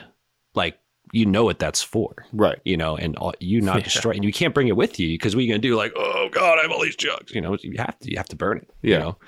So, we called up, got permission, we burned it. Yeah. And it didn't destroy any infrastructure or hurt anybody. Just we had to get rid of it, because if you don't, they're going to turn around and use it against Americans. And kill us. So. But I remember when we lit it up, you heard stuff popping too. So there was bullets under there. There's rounds under there. There might have been explosives under there. It was blowing up when we burned it. Yeah. So when we moved through those compounds, while we were doing that, second squad was on a rooftop. They had like a blocking position just to our southwest. Third platoon was clearing the village beneath us. Yeah. And they got in some stuff. They took some shit. Yeah. Because I remember they were in some good ones, dude. Because I remember, long story short, after we, we'll get into that here shortly, we cleared up to the road, firefight, pushed in. Yeah. When I pushed in to link up with them, I remember Sergeant Morgan saw me. And he was like, he's like, you tall, goofy looking motherfucker. Like, I've never been so happy to fucking see you in my life. He was so happy to see us, because they were in like a terrible spot, dude. He hugged me, dude, in the middle of sketch or wherever that was down there, He's like, you stupid fuck. I'm so happy to see you. You scared the shit out of me, because I just came around a corner, and he was like, because they had just taken some crazy contact, and then they got caught in crossfire too, between us and the Taliban. And it was they did that on purpose. They got right. They got in the middle between of us and third platoon and engaged us. And not only that, and a lot that I had forgotten, there were scouts at that ALP checkpoint to the northwest of us. And the scouts there, 3 of their guys got fucked up. Yeah. And because they were also in a gunfight. I think third flew a guy out too. Didn't they fly an A&A guy out? They might have. Oh no, yeah, they did, but that was one that we probably shot. Yeah, because he had 5.56. Yeah. Yeah. Because he was on a rooftop. Yeah. We were shooting at people on rooftops, and yeah, sorry, bro. Sorry, dude. But that's what I mean. They're people think too the Taliban are dumb, and they're not dumb. Some of them are dumb. Yeah. But the ones that run the show are fucking smart. Yeah. They're they really baited us into smart. shooting at each other. Yeah, they're good. They did that a lot. Yeah. Sometimes they would just take pot shots and get us to fire. And we're reactionary enough to pull the trigger and throw rounds in a certain direction. And then now it's like, there goes our element of surprise. Yeah. Everyone knows where we are now. Yeah. Because it's not like us where we can call on the radio and be like, yeah, they're here. Right. They'll do that, but they know that we listen to that too. So what's a good way to let everyone know where they at? They're the Americans. They just shot 60-40 Mike threw 4 hand grenades and shot a Gustav round at nothing, in a general direction of enemy fire. Yeah, right. But, so, if I remember correctly, we had pushed most of the way through our compound cluster. We had pushed to the absolute last compound. Yeah, we were almost done. We were making real good time. Yeah. They were like, we might be done. Yeah, and we were legit, we were going to post up, because that's where we slept that night, was right there. Pretty much, it was right in that area. And we got all the way there, and then we got a call from dudes from our third platoon with EOD, because they were lost and they couldn't figure out how to get up to the main road. They couldn't figure out how to get back down to where third platoon was. Well, yeah, it was third platoon, but then we got redirected to bring them back up to where the road was, to the north, right up where we got into that bigger firefight, where we got into crossfire and stuff. So I remember we had to give up all the ground we took. And when we took that ground, we cleared a few IEDs. Yeah, a lot of IEDs. Very out of my skill set, and everyone else's. We were at the point where we were taking the line charges and chopping up the line charges and trying to, okay, it's on there, and then running the cord around the cable, the spool, and then pulling the shock tube and hoping it's going to blow. And it blew up a lot of them, most of them. And if not, we at least fucked their batteries up and shit so where they wouldn't blow up. And then we marked it and stayed away from it. But it was so bad. You would see the wires coming out of the ground, or a battery just laying on the ground connected to something. That's how many there were. Yeah, to the point where they were almost careless with them. They were like, throw another one there. Yeah, throw one there too. So we went through some shit clearing there. So nobody was happy to hear that we're giving up all our ground to walk all the way back to that road, to find somebody with a Dell phone and tell them look, pick their head up and look right there. Yeah. And there's the village Like- they're trying to get to. It's like- literally right. They can see it. Basic land nav that the lowest of privates should know how to do. Walk north. There's literally go north. Go the opposite way we're going right now. Right. You know. I mean, navigation, that whole area was fairly easy because you had a lot of huge landmarks. Spermengar is west. And just based off that alone, you should know which way you're going. Right. You know, because that's a monstrous mountain. It's like someone took a giant shit in the middle of a fucking field. It's like a big mound with an antenna. The on reason it, you that know? this particular portion of our unit was so turned around is because this person was never on the ground. He went on 2 patrols the entire fucking deployment. First time he went and he quit on us. And the second time he went because he had to be there and he was scared to go do it himself, I think. And so instead of actually nutting up and doing his job as a leader, as one of the senior NCO leaders in the company, he decided to have us come up there and hold his hand and walk him down there because he was too fucking dumb to figure it out himself, or too scared. I think he was scared. And I remember Because then we showed him where he needed to take. Showed him. Because we went. Point at it. I was literally like, go that way Yeah. for 300 meters. Yep. And you will run right into them. Yep. Literally it wasn't Yep. mixed up or back and forth. It was straight. Yeah. And you could go straight because it was shot to grape the rows. south. Yeah. You know, so that's a safe way to go, up and down, up and down, up and down. You don't have to go through them. You don't have to go along the sides of them. You're going straight through them. Yeah. And you dump out. And that's what we did later in the day. We did did. exactly that. We were up and over all the way through. And then we into got the- there thinking our day was over. And it wasn't. It wasn't. Yeah. But Anyway, anyway, so we backpedal, give up all our ground, go back up to the road, and there was a really sketchy opening in the wall. And I was staying there with Sergeant Bally, and we were kind of just like hanging out there while people were crossing it, you know, just in case, kind of watch our back because we thought we heard something, you know, because he stopped me and was like, "Did you hear that?" And I was like, "No." And he was looking, and it kind of bugged me out a little bit. I was like, what did you hear? You know?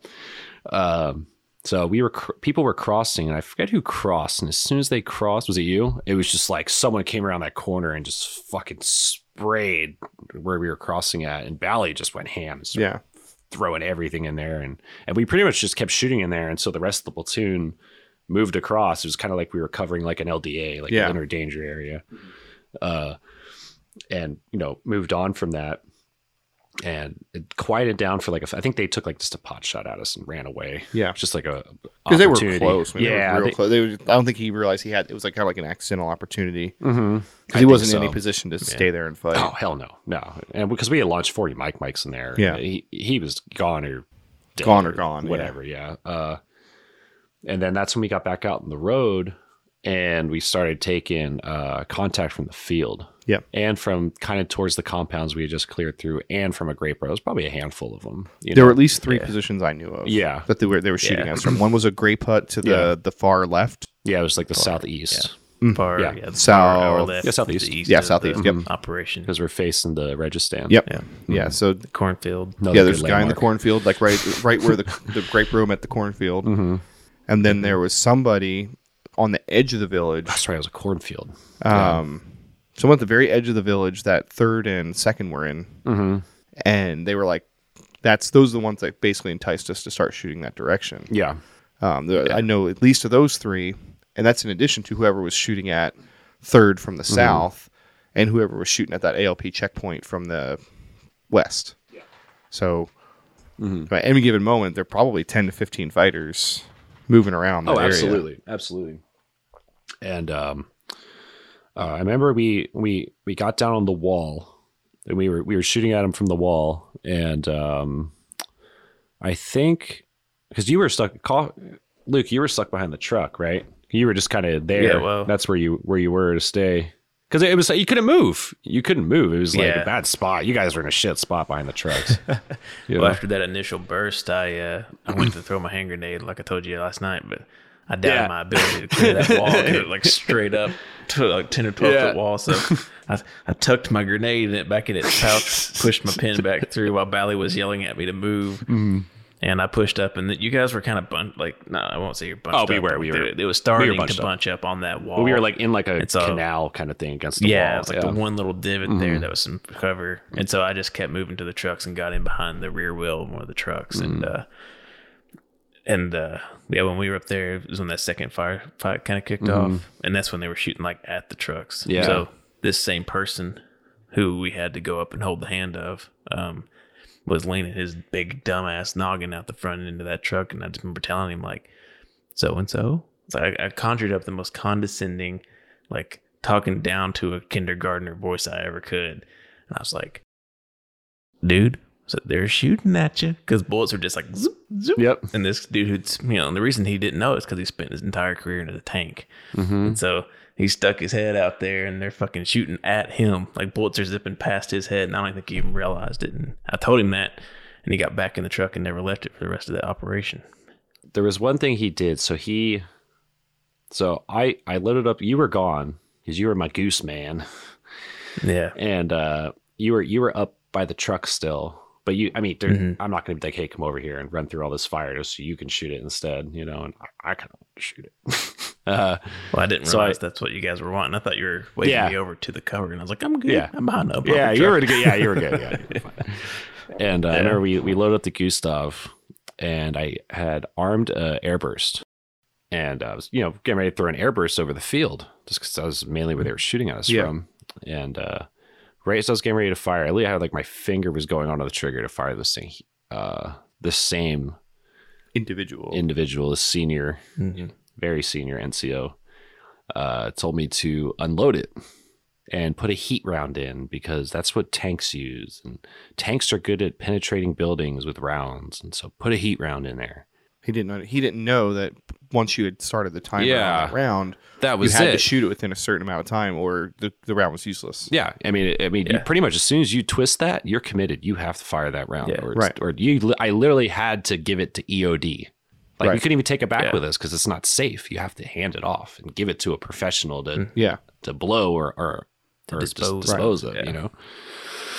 So I was kind of pissed that he made me do that because it was somebody that wasn't even really he wasn't in charge of us. That was the thing. Like he was, but he wasn't, Yeah, it was a classic example of someone who was overstepping their tactical boundaries. Like this guy had no business, even though he was technically our senior, he had no business trying to direct us on the ground when he had spent the entire deployment sitting on the cop. So he had me load the heat round in, and we started taking contact again, right as I was getting situated to fire at this grape row that he wanted me to do.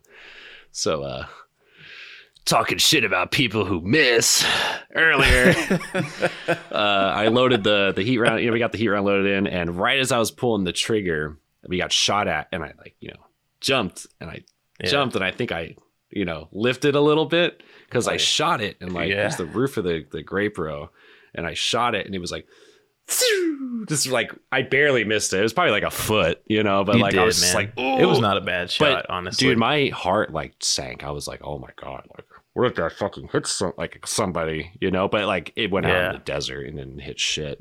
I sent that thing into the Registan. Oh yeah. So that thing is long gone. It would have been a good shot. It was close. Yeah, it's hard, man. It's hard to shoot that thing with. Mm-hmm. Yeah, so I pulled it. I missed it. But first to admit that yanked it. I won't lie about it. I never have. Yeah. Even though written elsewhere it says that I didn't, but whatever. Yeah.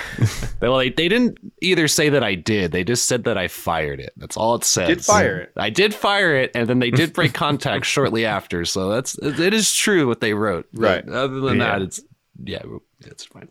I mean, but that was also towards the end of that contact. It was. I mean, it started to dial down. It was over. It was ending as I was loading that round in the first round, and we were kind of just gonna put a nail in it, So, I mean, and I'm not really sure what their thinking was. I mean, I get they're trying to get us into crossfire and do all this kind of stuff, but we had trucks.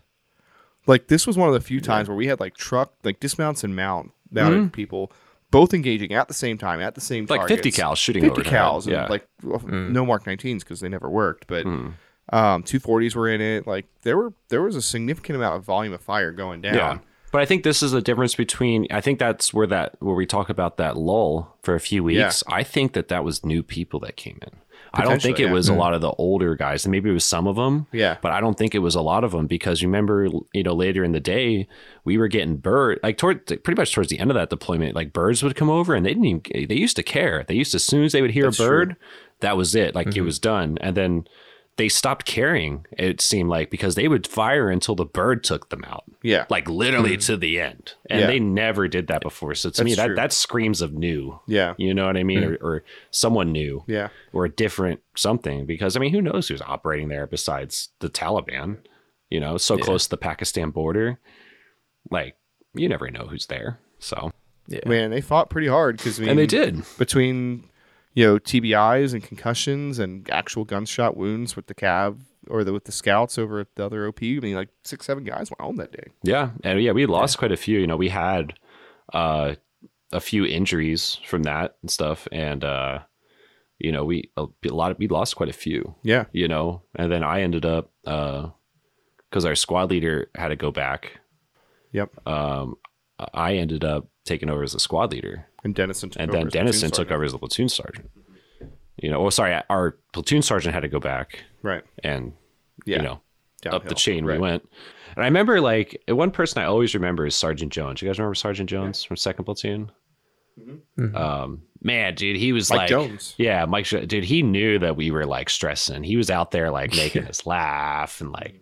I got so much respect for that dude, man, because he just he saw like how shook up like our platoon was, and like how like just I think he read that we were like not stoked right now because we lost like a lot of people, like had to go back, and he was just cracking jokes and like, oh, you got this, man, like, oh, you need some ammo and whatever, and he was just like giving us everything we need and stuff, and kind of gave us a good little pep talk, me and Dennison and stuff, and then we pushed down with the EOD element that what we thought was our bed down site. Yeah. Or what was. So what we thought was the bed down site. And because at this point, the individual that had started this whole debacle by not knowing where he was going, we pointed him to where we were going. It's like, okay, not only is that where you're going, there's the road that's going to take you there. Here's us walking. We'll see you there. Yeah. And we got to Objective Rachel. Yeah, we walked down there, and that's when I told you I came around that corner, and that's where Sergeant Morgan saw me and like gave me a big ass hug. Yep. It was just so stoked to see us. He was just so happy. And we get there and we're unpacking and we're like, okay, we're at our bed in sight. It's before dark. This is great. This never happens. Mm-hmm. We were set for success. We were set for success, and then we get a radio call. They can't make it. Mm-hmm. They can't figure out the route. Can you walk back? And escort the Minotaur. And you see, and that's back down to Rachel. And that's when I was like, hey, let's try and make this as easy as possible. We'll drop our stuff, our sleeping stuff, our nighttime shit over here. Yep. And we'll have the other platoon watch it. And, we'll lighten our load because we're about to carry back boxes and ammo cans and all kinds of shit. We're going to be loading our bags up with food and everything. So we need to make some room. We also need to lighten the load because we've been going at it all day and everybody's broke the fuck off. Yep. And this isn't over. There's a whole another day. Yep. That we know for sure is another day. At least possibly one day. A third. Yeah. Depending on how much ground we cover. And so we walk all the way back, get all the supplies and everything. And then, on the way back, we get all the way back to the compound and all of our stuff's gone. Do you remember that? I did. I don't think you might not have put anything. Drop my stuff. See, I dropped my stuff. All of our shit was gone. So like sleeping bags, whoobies, like all kinds of shit. That was like, and it was cold that night. It was dipping down. It was getting to be like towards winter time. It's fall. It wasn't like, a million degrees outside anymore. It was, like the 50s or 60s at night. Yeah. Which, when it's like 90 during the day, it's a huge temperature difference. Mm-hmm. So I was pissed. I was very upset. And I used some choice words with people that were way higher ranking than me. And I got checked pretty quick. One of them calmed me down, and then the other one came in and checked me and like kind of put me back in my zone where I belonged. So, that was a rough night, man. I remember all laying there, and like everybody had a real rough day. I mean, Luke, you had a rough day. I mean, like you had a rough day. Yeah. Like everyone was just like man, it was just, we were exhausted. And then I remember sitting up at night, me and Lloyd had a split guard duty, and we were up like every other hour with different dudes. I remember I got stuck on guard with like one of the newer guys, and I was just like, oh my God, like I had nothing to say to him really, you know? So I'm sitting up there for an hour and I'm trying to like stay awake and keep eyes out on this compound where they absolutely know that we are. And they could have absolutely gotten some of us. Dude, they could have just chucked like 3-4 hand grenades over the wall, and that would have been a whole squad. Later, Gator. You know, like. But yeah, it was a rough night. No sleep. You know, super cold. I remember we started off trying to sleep like spread out, and we ended up accordioning together underneath like 2 whoobies that were like laid. One was laid across the top, one was laid across the bottom, and everybody was I was in a sleeping bag with somebody. I forget who it was, because mine was gone. I got stolen. And next morning we got up, and they had the Minotaur come down. No, we brought the Minotaur. Was the Minotaur there? That's why we went back up to the trucks. Yeah. We went and we got it, and we drove it back on that road. That's right. And then it hit like 2 IEDs on the way in. Yeah. Into that village cluster. Then we got in there, we parked it, we went to bed. Yeah. Then the next morning we woke up, and we were going to take that Minotaur to Najat. That's right, because we drove the Minotaur down the road. And then literally like it drove for like it had to be like 10 feet. Hit the first douche. one. Yeah. And then we looked at it. We looked around. And like, everybody's good, right? Everybody's fine. Minotaur seems okay. Like, yeah, keep going. Let's do it. Then at least we stopped walking on the road. We walked to the side of the road. Yeah, we did. We still on the side. The road. Yeah. And then it hit another one. And then that was it. Minotaur was down for permanently. Yeah. we were still able to get it to the trucks to get driven away. Yeah. But like it's another example. Like we've been telling people for months, the Minotaur is useless because once it hits an IED, it's a recovery operation.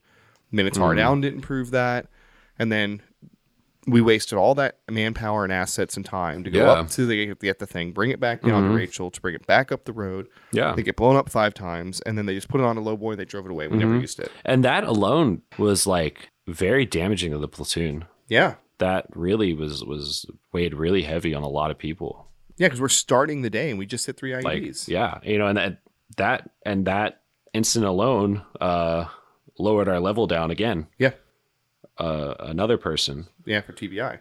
And now, you know, we're looking at doing a mission that is easily like a company size operation. Yeah. Easily, if not, you know, more than that. And we're doing it with like, what do we have? Like 14 of us, half of a platoon, you know, 15 of us, and like a handful of A&A. And like, that was it. The very and small the company commander, you know, who, you know, it's not very many of us. No, you know, it's especially for the area we were going to. It was like, oh man, this is what I'm taking.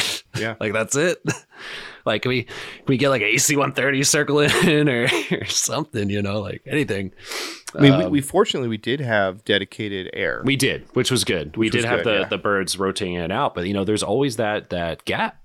You know, hey, you know, and they knew when that gap was. We're on station for an hour and a half, and then you're beat for like 45 minutes, an hour. Yep. You know, and it's like, it's pretty much, it gives them like 45 minutes, an hour to fuck with us. Yeah, you know. And well, I don't remember a whole lot about the movement. I remember it being tough.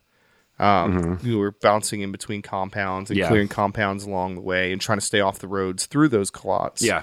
Because like we can clear the compounds without getting on the road. And that was kind of our strategy, just to do it with, you know, if there were 2 sides of the road in the clot, we'd send half of the squad on the right, half the squad on the left. We'd kind of just climb the walls in between the backyards of the compounds, and then we'd because that was the point in the deployment where we had seen so many people just freaking disappear in front of us that it got to the point where I remember because it got to the point where I was making all the route choices for the platoon, or at least for our squad when we go on missions.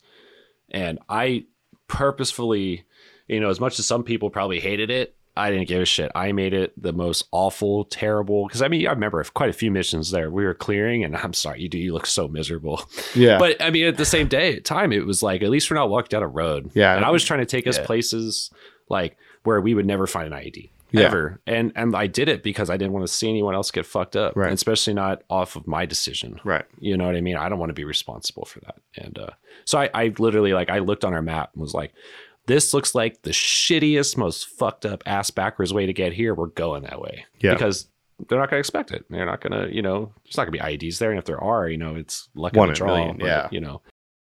Yeah, I remember we pushed into So whatever town had Three Dome Mosque.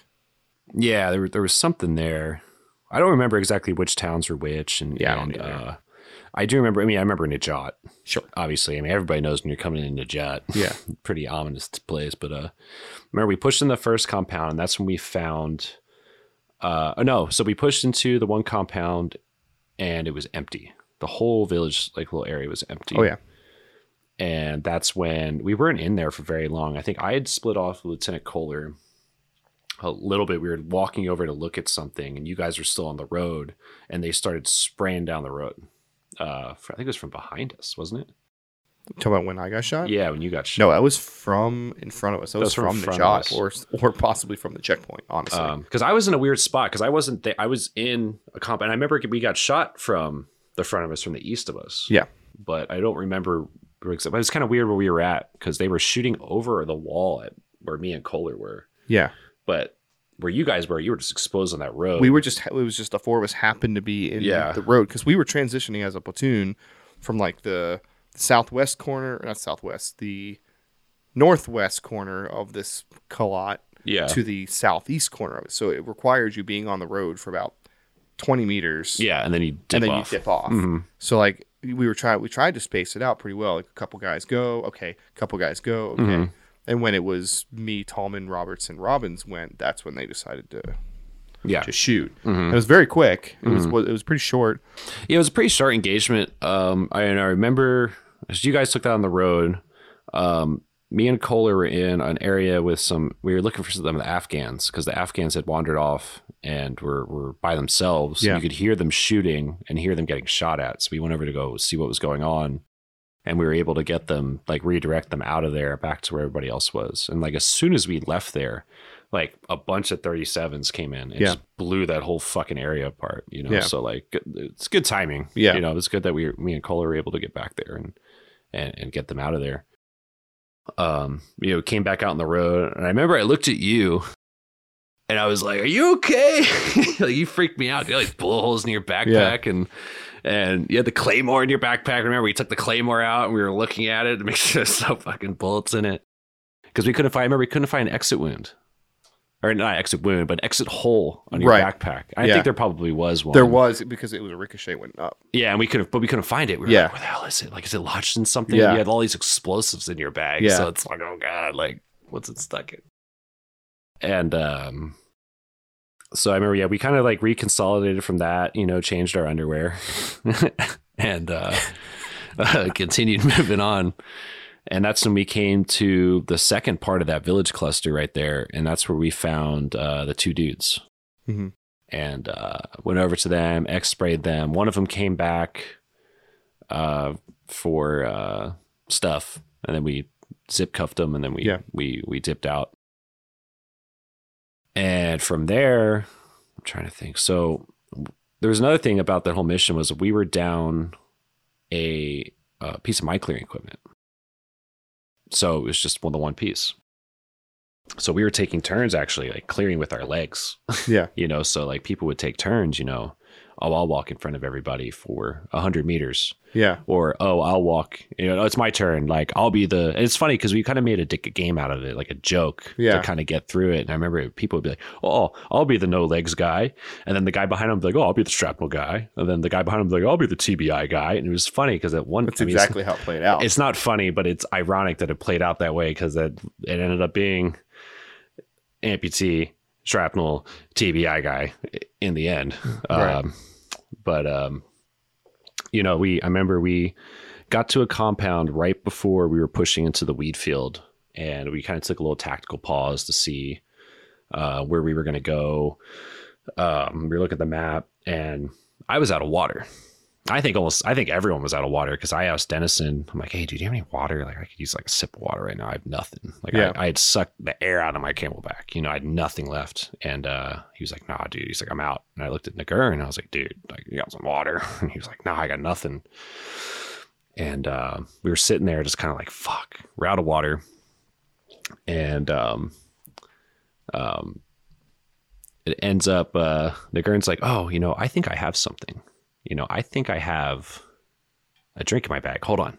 So he goes down into his bag and he pulls out a 5-hour energy.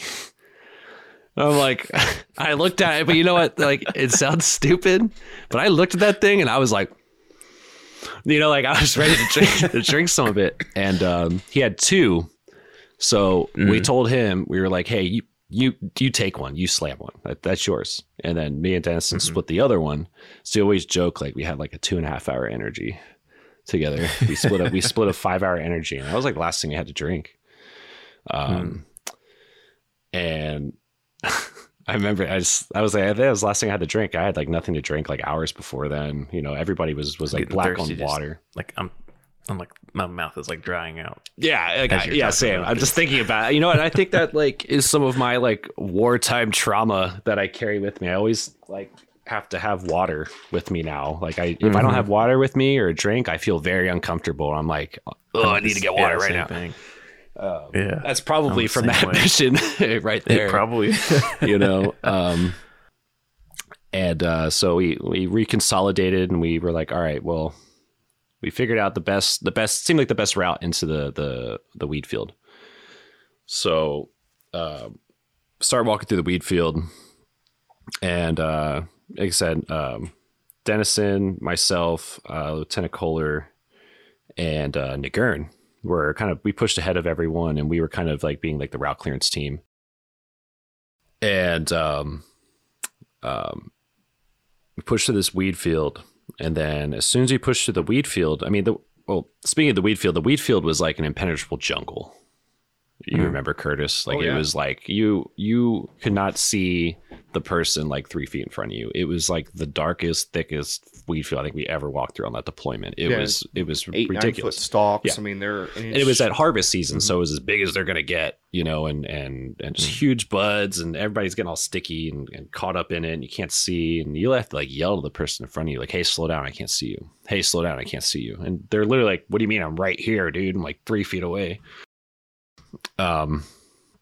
So we finally come out of that freaking, you know, heart of darkness jungle and get out into this field, and it's just a straight open field facing Najat, and we were just like, fuck.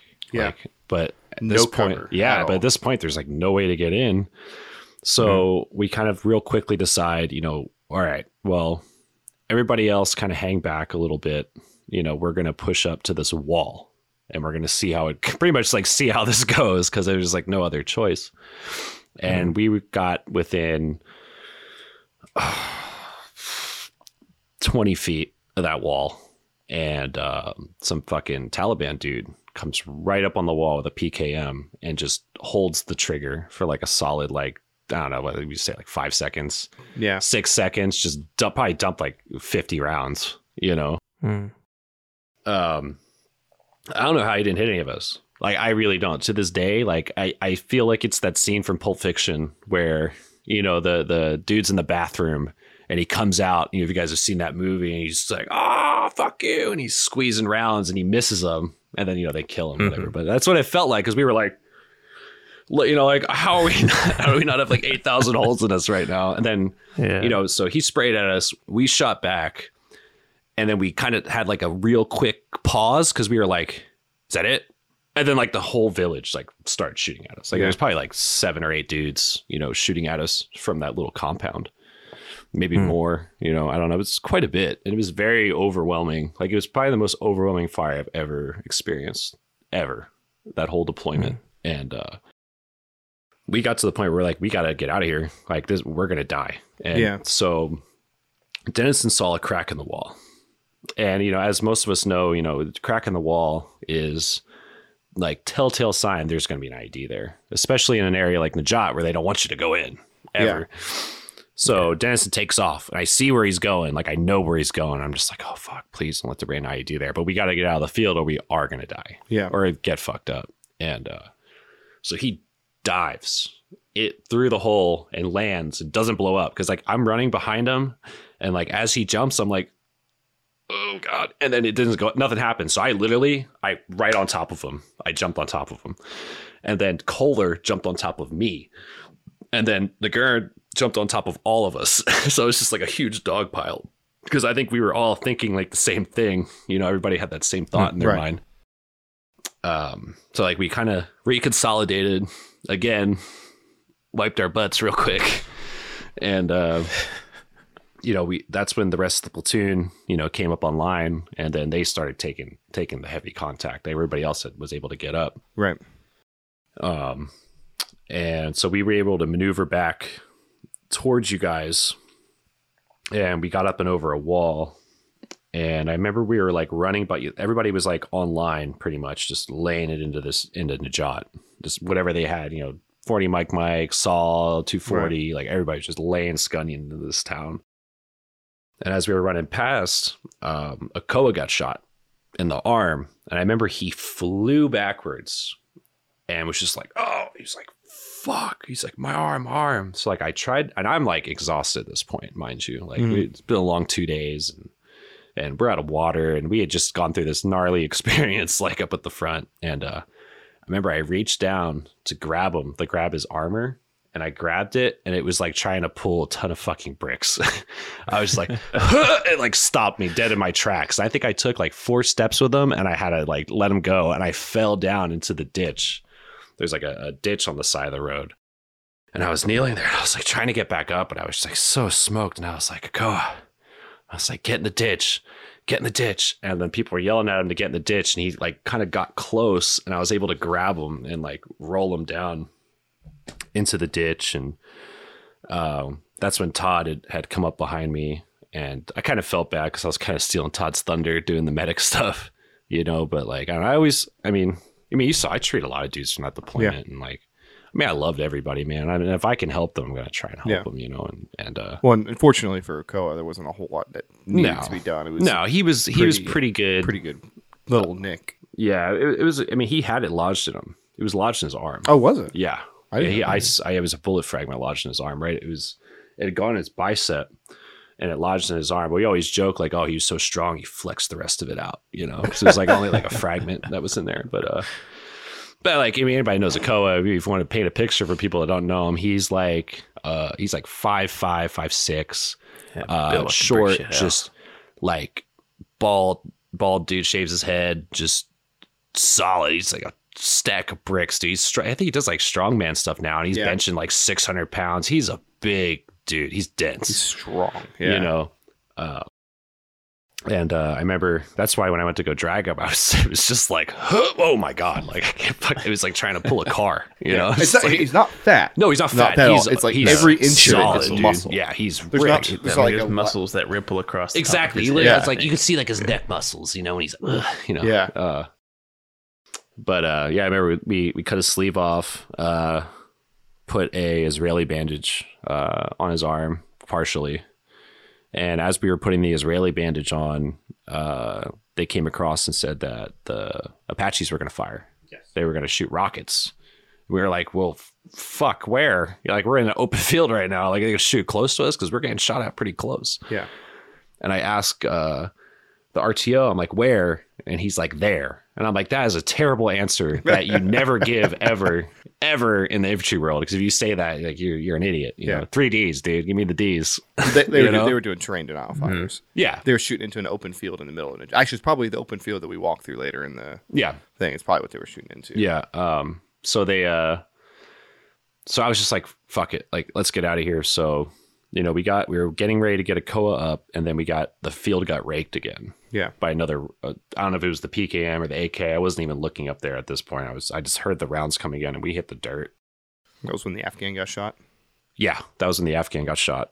And so we started, I threw a few rounds after that over Okoa, and then I helped him up, and we jammed across the field. got him down behind cover, and then Todd was able to actually get him more packaged up and everything.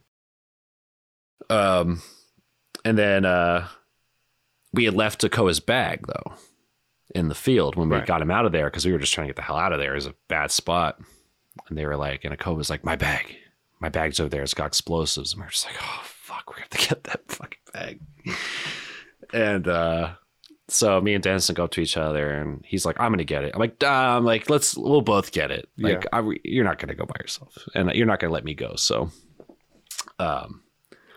so we go right out there, we get up against the edge of the wall, and we count down from like 5 for like 5. We tell the A&A guy just to lay the Scunion around the corner.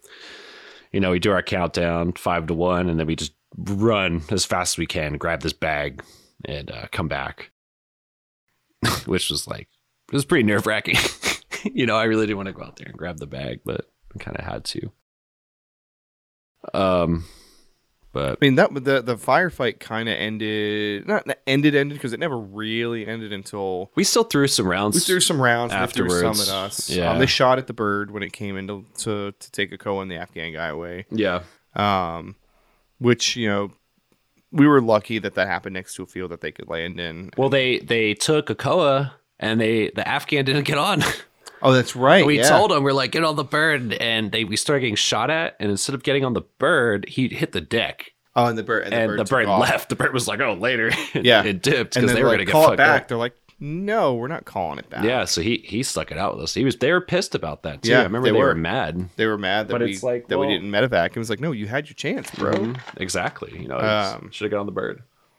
You know, it's funny, you know, the time between when that first gunshot happened and that medevac was over an hour. Yes. But it feels like it was just like, I don't know, it feels fast. And to try to get to the meat of this one, I'll cut a lot of this out. Mm-hmm. Yeah, we started to probe how we could get into the village, because this was our last objective. We had to clear Najat, and then just past Najat, we were 250 meters away from the end of our mission. Mm-hmm. We just had to clear a couple buildings, call it good. Like, even Captain Kitchen was like, hey man, let's just check this box and go home. Mm-hmm. You know, we kept trying to find ways into this village, and they all was like, no, that's a choke point. Like, look at that. There's a V in the wall. There's a 4-way intersection. They just shot at us from that direction. There's going to be something there. Mm-hmm. And we're trying all these different ways in. We finally get in.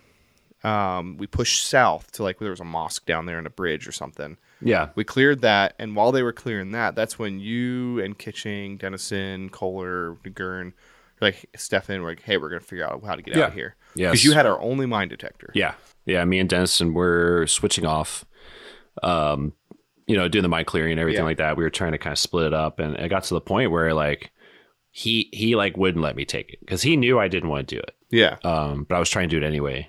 But yeah, he just would not let me take it from him. Would not let me take it from him. He was like, I got it. Like, I'll do it. I'll get us out of here. Yeah. You know?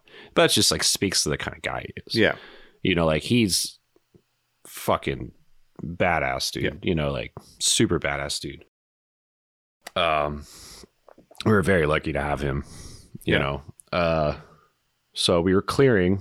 We kind of got to the end there. We cleared over this road, started working through a field, and then that's when you guys had stayed back. You guys were holding just so we could kind of figure out, like you said, how to get out of here. And also, you know, the Afghans were still clearing some random buildings. Yeah, there was a few things going on, and so we came around a corner, and I remember stepping down from a pile of bricks, and then there's just this bright flash, like real bright, and it sounded like I was inside a jet engine. And I remember Dennison disappeared. I saw him for a second, and it flashed. I guess it was almost like cameras are going off, kind of like it flashed, and then it flashed again, like really intense. And I didn't see him anymore.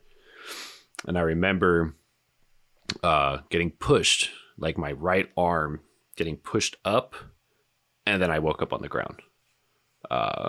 And that right arm being pushed, that was your weapon coming up with your hand on it. Yeah.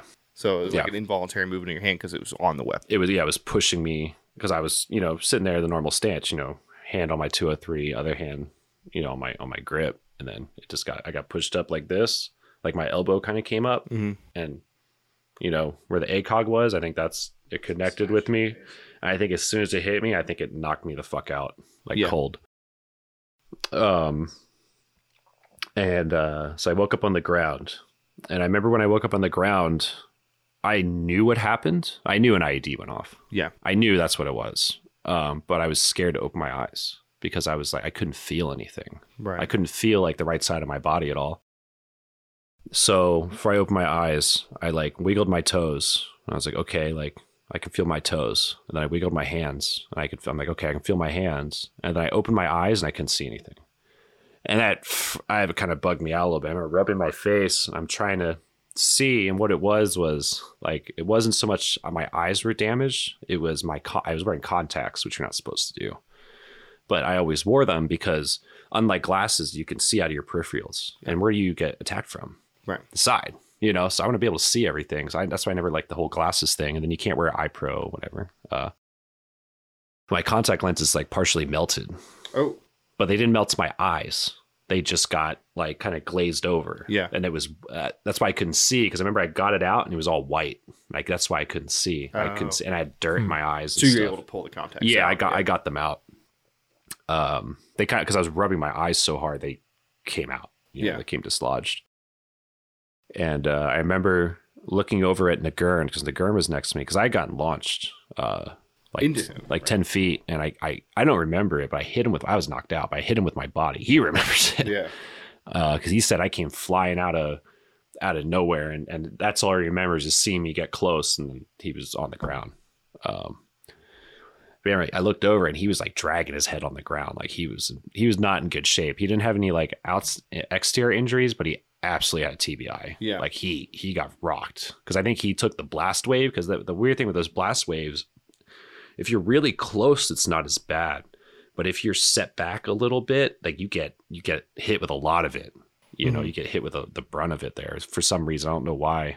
Because we've seen that with a few other guys that got hit. They were back a little bit. Right. And they got a worse TBI than the guy standing in it. Right. You know, like with, you know, going back to Clark and Holt, where, you know, Clark was pretty lucid, but Holt was like space cadet. Yeah. You know, so I looked over to Nagurn and I started to make sure he was all right.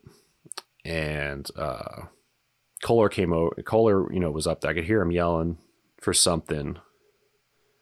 And I saw them like talking about Dennison. And then I like remember that Dennison was in front of me. Because I was kind of, you know, TBI and stuff. It's all coming back together. You know, I'm kind of like, I got rocked pretty hard. So I'm trying to like get my grounding again. And I remember as like very shortly after I woke up and all this happened, I heard another explosion. And I knew as soon as I heard it, I was just like, oh, I was like, fuck. And I knew it was one of the medics. I knew it was Todd or Sal. Come to find out it was Todd later on, you know. And like shortly after that, I heard Kohler calling for me. And Kohler was like, Evans, like, I need your help. Like, what do I do? Because we didn't have a medic anymore. Yeah. And he knew that I carried the extra aid bag. I treated almost everybody in the platoon. I treated just about everybody in the platoon that got wounded, you know. So I got up and I went over to help him. And I remember, like, you know, Dennison laying there, that we got him up out of the creek and he was laying on the ground, and one of his legs was missing below the knee and the other one was still there, but it was pretty tore up. Like he had no calf muscle left. It was just bone. And so he started we got his tourniquets on, threw extra tourniquets on, started wrapping him up, trying to get his vitals and stuff, you know, trying to keep him calm. And the one thing that like always stuck in me from that was he reached out his hand and I was holding his hand, and in a super monotone voice, he was just saying, I need some medicine. Just like that. And it was freaking me the fuck out, because I thought he was going to die right there.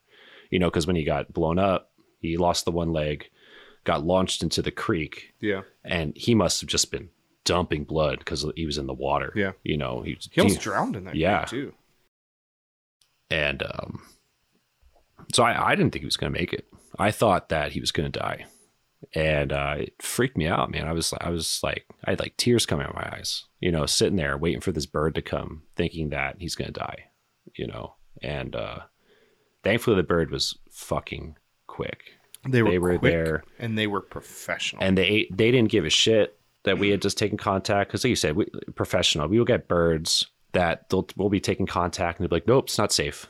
Nope, it's not safe. Move to a different LZ. They didn't give a shit. They knew that we needed them. And that was the only LZ. They put down in the craziest, most uneven, tight spot ever, dude. And I remember we got Dennis and loaded up, and we carried him over to the helicopter and got him on the bird.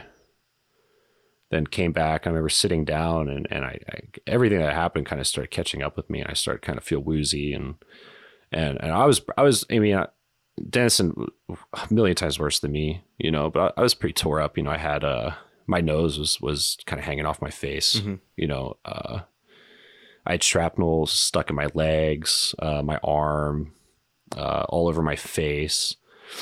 I just fractured my L5 when I hit Nagurn, so my back was fractured, and then the brain injury, you know. So I was like, I think my adrenaline started to dump, and then that's when I started to kind of, you know, get woozy, and I was getting lightheaded, and the bird had to come back and pick me and Nagurn up, because they only had room for Todd and Dennison and their medic. And their medic had hopped out on the ground and stayed with us.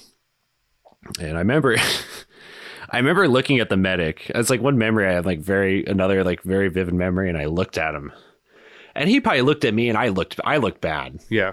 And I probably freaked out a little bit, you know, in all fairness. I looked at him, and all he had was the M9. And I looked at him, and I was like, "Is that all you brought?" And he was like, "Yeah." I was like, "You're fucked," or something. I said something like "fucked up," you know, like I was just like in a weird space, you know, and I was just like, "Oh God, that's not good," or something, you know. And he looked a little nervous after I said, you know, the guy with this fucking face hanging off is telling him that, you know. And this is one thing that we've been building up to that I really, really, really wanted to talk about was the valor of that medic, and the two crews that flew into that HLZ. Oh yeah, dude, It was. Imagine if like you're in an enemy base and you're doing a medevac in an enemy base on an LZ that is only the perfect size for a Black Hawk helicopter. And there's IEDs everywhere. There's IEDs everywhere. Yeah. They're in the village. We know they're in the village. We just shot at them in the village. Yeah. And so the helicopter came in the first time and to judge the approach, and it wasn't very good, and he did a go round. And what a lot of people probably don't realize with IEDs and stuff, like that helicopter could land on an IED. 100%. That's it. It's done. Over. And it can kill everyone in the bird. That's a very bad day. Oh, yeah. And then, you know. Then we're stuck there guarding it for 6 days. But, yeah. Yeah, I mean, they came in and they did a go around because they didn't quite nail it right. But the next time around, they came in, perfect approach, planted it, this medic. And for those that aren't necessarily familiar, Army medics do not get out of Army helicopters. No, they don't. They stay. They stay on the helicopter. That is their place of duty. They do not get off. That like pararescuemen do it. I'm sure even like other services, their medics might get off the helicopters. But he got off with just an M9. Yeah. And he got off because we had no medics. You know, it was total, just like worst case scenario. Yeah. I have heard of them getting off to help do like slings. Yeah. And stuff like I've that. had them, you know, hop off and help me get patients on and stuff, you know, when I was working at the district center. But to be alone on the ground. Yeah, never. Because that helicopter just dropped him and took off again. Because that's his, like, that would be like someone leaving their platoon and just saying, oh, I'm going to go by myself. Yeah. And hang out with this platoon. Just by himself on the ground. So it is one of my goals to figure out who that was and who that unit was, who the pilots were, but like to leave him there. And then he did what he did. And then he didn't even get back on his own aircraft. We loaded Todd and Dennison onto that first aircraft. Yeah. And it took off without him. It did. Yeah. He got on some other cruise aircraft. Yeah. Like, well, he got on when he was still there when they landed to pick us up. Yeah. And I think he got on with that. He got on with you guys. Yeah. But it's just, you know, first off, like medevacs generally don't like to land in the same LZ multiple times. And they did it. They did it 3 times. Actually, 4 times. Well, they knew that we needed them. It was the only LZ. Yeah. It was either that or a hoist, and they definitely were not going to be wanting to do a hoist in that area. I don't think they never would have got approved. No, they would have got shot down in 2 seconds. If it was between a hoist or Sergeant Dennison dying, they probably would have said, I'm sorry. Yeah. And it would have been a tough decision to make, but an aircraft and 5 people versus one guy. Yeah. I'm glad they didn't have to make that decision, because we probably would have put him on our back and hiked him down that creek, and that would have been that. Yeah. Because we would have done it. Fortunately, we didn't have to. Yeah, thankfully. And then, were you conscious the whole way back once you got on that bird? Yeah, so I remember I think because my adrenaline was pumping, I was able to help Dennis against the bird. Yeah. And but towards the end there, I was like loopy, and Stefan had to help me get on the bird. Like I was like, the world was freaking spinning on me a little bit. I was kind of off balance and I couldn't walk right. And Stefan helped me on the bird, said goodbye to me, and then we took off in the Gurn. And I remember I think it was maybe like a symptom of the brain injury. And then on top of everything that had happened throughout the whole deployment, specifically those 2 days, was compounding. And I was kind of aggro, I was a little aggressive, not mean or anything like that, but I wouldn't let the medic touch me. I was like, I'm fine, dude. I'm fine. Fuck off, pretty much. Yeah. And it's I'll take my clothes off. You don't have to cut them off. And he was I feel I felt bad for the guy. He was wincing as I was taking my stuff off, because I didn't know how my face looked. I'm sure it looked pretty bad, but I'm taking my armor off over my stuff, and he's just ugh. Careful, careful, don't, careful. Don't rip your nose off. And I was awake the whole time, and we landed at CAF, at Kandahar Airfield, where the hospital is. And I didn't want them to wheel me off. I don't know why. I don't know if I was just mad, or if I just wanted to walk on my own off the bird. I just didn't want to get carried. I was something was I was just mad about it. I didn't want them to carry me. So I ended up, at this point I was naked with just my boots on. And I walked across the airfield at Kandahar with my dick hanging out pretty much to the hospital. And then they put me on the stretcher, and then they wheeled me into the trauma room. And I had 6 or 7 doctors on me, immediately as soon as I got in there. I could see where they took Todd, because I kind of saw Todd. I didn't see Dennison, but I heard a lot of commotion somewhere, and I'm pretty sure that was Dennison. And I remember laying in the bed, and they were asking me what happened. And I think all the memories from the deployment hit me at once. And I fucking started crying like a fucking baby. Yeah. Just 100%, just tears coming out of my eyes. And I was because they asked me what happened, and I just told them. And I remember at the end, I was I'm just so tired of seeing my friends get hurt. I'm so sick of it. And I just had tears come out of my eyes, and then they gave me a Valium. And then I calmed down a little bit after that. Yeah. They saw how upset I was. And, because we did, man, it's a lot of people. A lot of people got hurt, and a lot of people don't realize that it's they get hurt and then we don't see them again.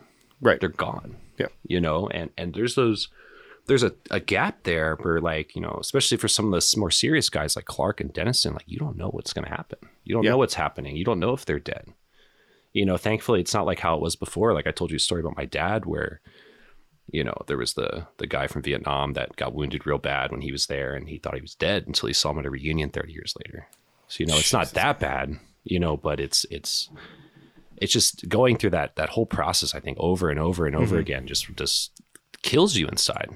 And I throughout the deployment, there was some hard times. There was Swindle, there was Clark and stuff. And I remember I'd have a hard time. I talked to Sergeant Bally about it, and he would be like, you know what, dude? He's like, I know.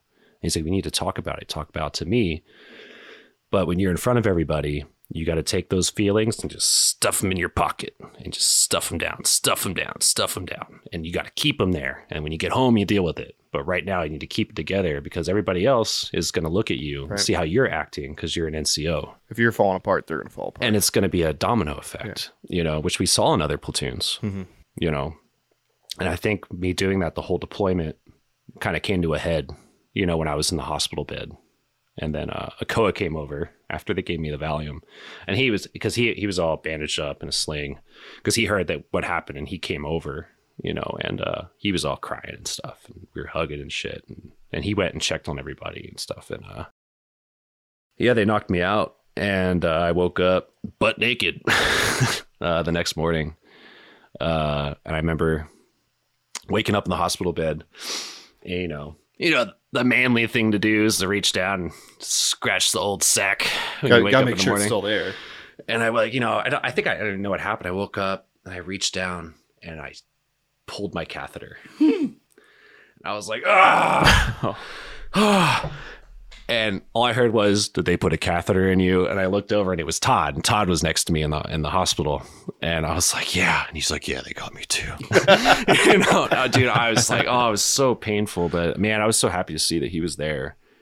And I looked across from me and there was Nagurn right across from me. It was weird. We were in like a 4-bed room or an 8-bed room. And, for somebody that's losing their leg, it's pretty unusual for someone not to be in the ICU. Yeah. To see Todd next to me, I was just like... Yeah, Todd got very lucky. It was a freak reasons. Freak thing. Yeah. One, he was moving. Yeah, he was running. Was at full sprint when he hit it. Mm-hmm. Second, it low ordered. Yeah. So it was it did fully detonate, but it was like a partial detonation. Yeah. So there was charge behind it, and it did break his foot in half. But other than his foot being broken in half, I mean, he didn't have like Clark had all the horrible secondary wounds on his hands or his leg. It didn't actually even amputate anything when he hit it. And again, part of it is because he was running. Part of it was because it was a low charge. He was running the Army 10-miler like before we even came back from Afghanistan. Yeah, like he's a fucking still beast, angers dude. me to this day. We were at CAF, and he had a pack of cigarettes on him. And, we both smoked, whatever. And he would go to me and be like, you want to go smoke? And mind you, my face is all fucked up. And he's in a fucking wheelchair. So, like, I'm, like, fucking wheeling this dude in a wheelchair with my face hanging off. He's got no leg. And we're going outside to smoke. And this nurse is getting fucking furious with us that we're going outside to smoke. Especially me, because my face is fucked up. So that's, like, not good for what I have going on. And she kept yelling at us, like, where are you guys going? You guys keep disappearing, and I'm supposed to keep track of you, and this, that. And we were like, whatever, fuck you, bitch. Like, we're going to go anyway. Yeah. And we got in a lot. Me and Ty got in some trouble in the hospital, for sure. But, we went and we saw, maybe rewinding, we went and saw Dennison, and they did our Purple Heart ceremony, and then we got up and we went and we saw Dennison. And he was doing his, and he was so fucked up on drugs, he just kept looking at us and doing the shaka. He was like, there was like generals standing around him, and he's looking at me, and he's like, doing the shaka. Sounds about right. I'm just at attention, I'm doing like doing it back. So, it was, and you know what, seeing him like that, man, that made me like, I was just happy he was still there. I'm happy that you guys, all of you that got hurt, especially on that last day, got to see each other and like, hey, you're good. I mean, we're varying degrees of the word good. Yeah, but you're alive. But you're alive and you're here. And it was really helpful because Akoa came back to us. Yeah, so he was the unicorn of the whole deployment. Someone that actually got shot and came back and finished the fight. And he came back and was able to tell us, hey, I saw the guys. I was there with them. I went to Dennison's Purple Heart ceremony. To have that, like, we didn't have to wait weeks to hear that the guys were good. That's how it was with something like Clark. Yeah. Clark, it was like a week before we really heard what was up, because he was in transit and everything. Yeah. But yeah, I'll tell you what, though. I mean, a lot of people, that was my breaking point for sure. It was laying in the triage room at CAF with all the doctors around me. Then I'd say it was perfectly timed. Yeah. Yeah. Wait till I left, I guess. Right? Yeah. But yeah, it was... So I don't ever hold any animosity, dude, about anyone. Everybody hits it, dude. It's just a matter of time. Yeah. And fuck, dude, I was right there. Yeah. I think if I made it after that mission, I would have had my breaking point on that deployment there, and it was, like I said, it was hard, man. It was hard, just seeing, when we can lose someone else, when someone else is going to lose a leg, when someone else is going to get hurt, and it weighs on you. And it weighs on you so much, especially when, you're trying not to show that you're bothered, and I had like personal stuff happen during the deployment too, that was hard on top of everything we're already doing. And a lot of other people did too, man. And people are human, man. It's a lot sometimes to handle. And like I said, that I cried like a baby, dude. I sobbed so hard, and got some drugs out of it. There you go.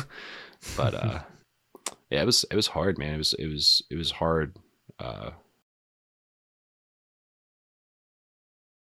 Just kind of like getting hit with everything at once, But I try, and maybe it's because I worked EMS and I'm used to kind of making the best out of a shit sandwich, or being able to kind of hide pain with laughter a little bit, I guess. But yeah, it was a rough go, man. That mission was a fucking meat grinder. There's no other way to put it. It fucking chewed us up and spit us out. And even the people that didn't get wounded, got wounded in other ways. And I think that was like a defining moment for our platoon, if not like the pinnacle of that kind of deployment with just shit, I mean, that's kind of like everything was either before Najat or after Najat. Yeah. That was kind of a crossover for us. And another thing that was real hard, I know it was hard for Denison too, was us going home and knowing that you guys were going to be going out without us. And like it makes you worry. You're like, fuck, dude, I hope nothing happens. I hope nothing happens to anyone. I hope they eat fucking ice cream the rest of the deployment and don't get in one firefight, without us being there. And you guys got in a few, but like no one got hurt. Yeah. Thank fucking God we were the last ones, to get fucked up. And everybody else made it home, man. Cause I think that might have sent me over the edge for sure. If something happened when you weren't there. When we weren't there. And, it's, because, we're family. A lot of people don't get that. They talk about it, and you see it in Band of Brothers, like, we're brothers. But you are your family, because for 7 months, probably like 8 well, for me, 7 months, but 9 months a year, probably the hardest shit you'll do in your life. Like, that's all you have. You got people at home, whatever. But day to day, it's like, that's it. That's all we got. Is who you're there with. So, well, I think we'll take the opportunity to wrap it there. Yeah. I think it's a perfect stopping point, and we went a little bit longer than we planned on. So we'll definitely have you back on for the round table, and for sure. There'll be other things to talk about in the future. But we wanted to give you the chance to say whatever's on your mind. Yeah. If there's anything you wanted to say to the guys or that we didn't get to cover that you can cover in the next 5-10 minutes. The floor is yours. Absolutely. So, I'm just grateful that out of all the places I could have landed, especially coming to the unit, was landing where I landed with you guys. And, especially being like a new NCO and like, having all that responsibility upon you guys made it like incredibly easy on me.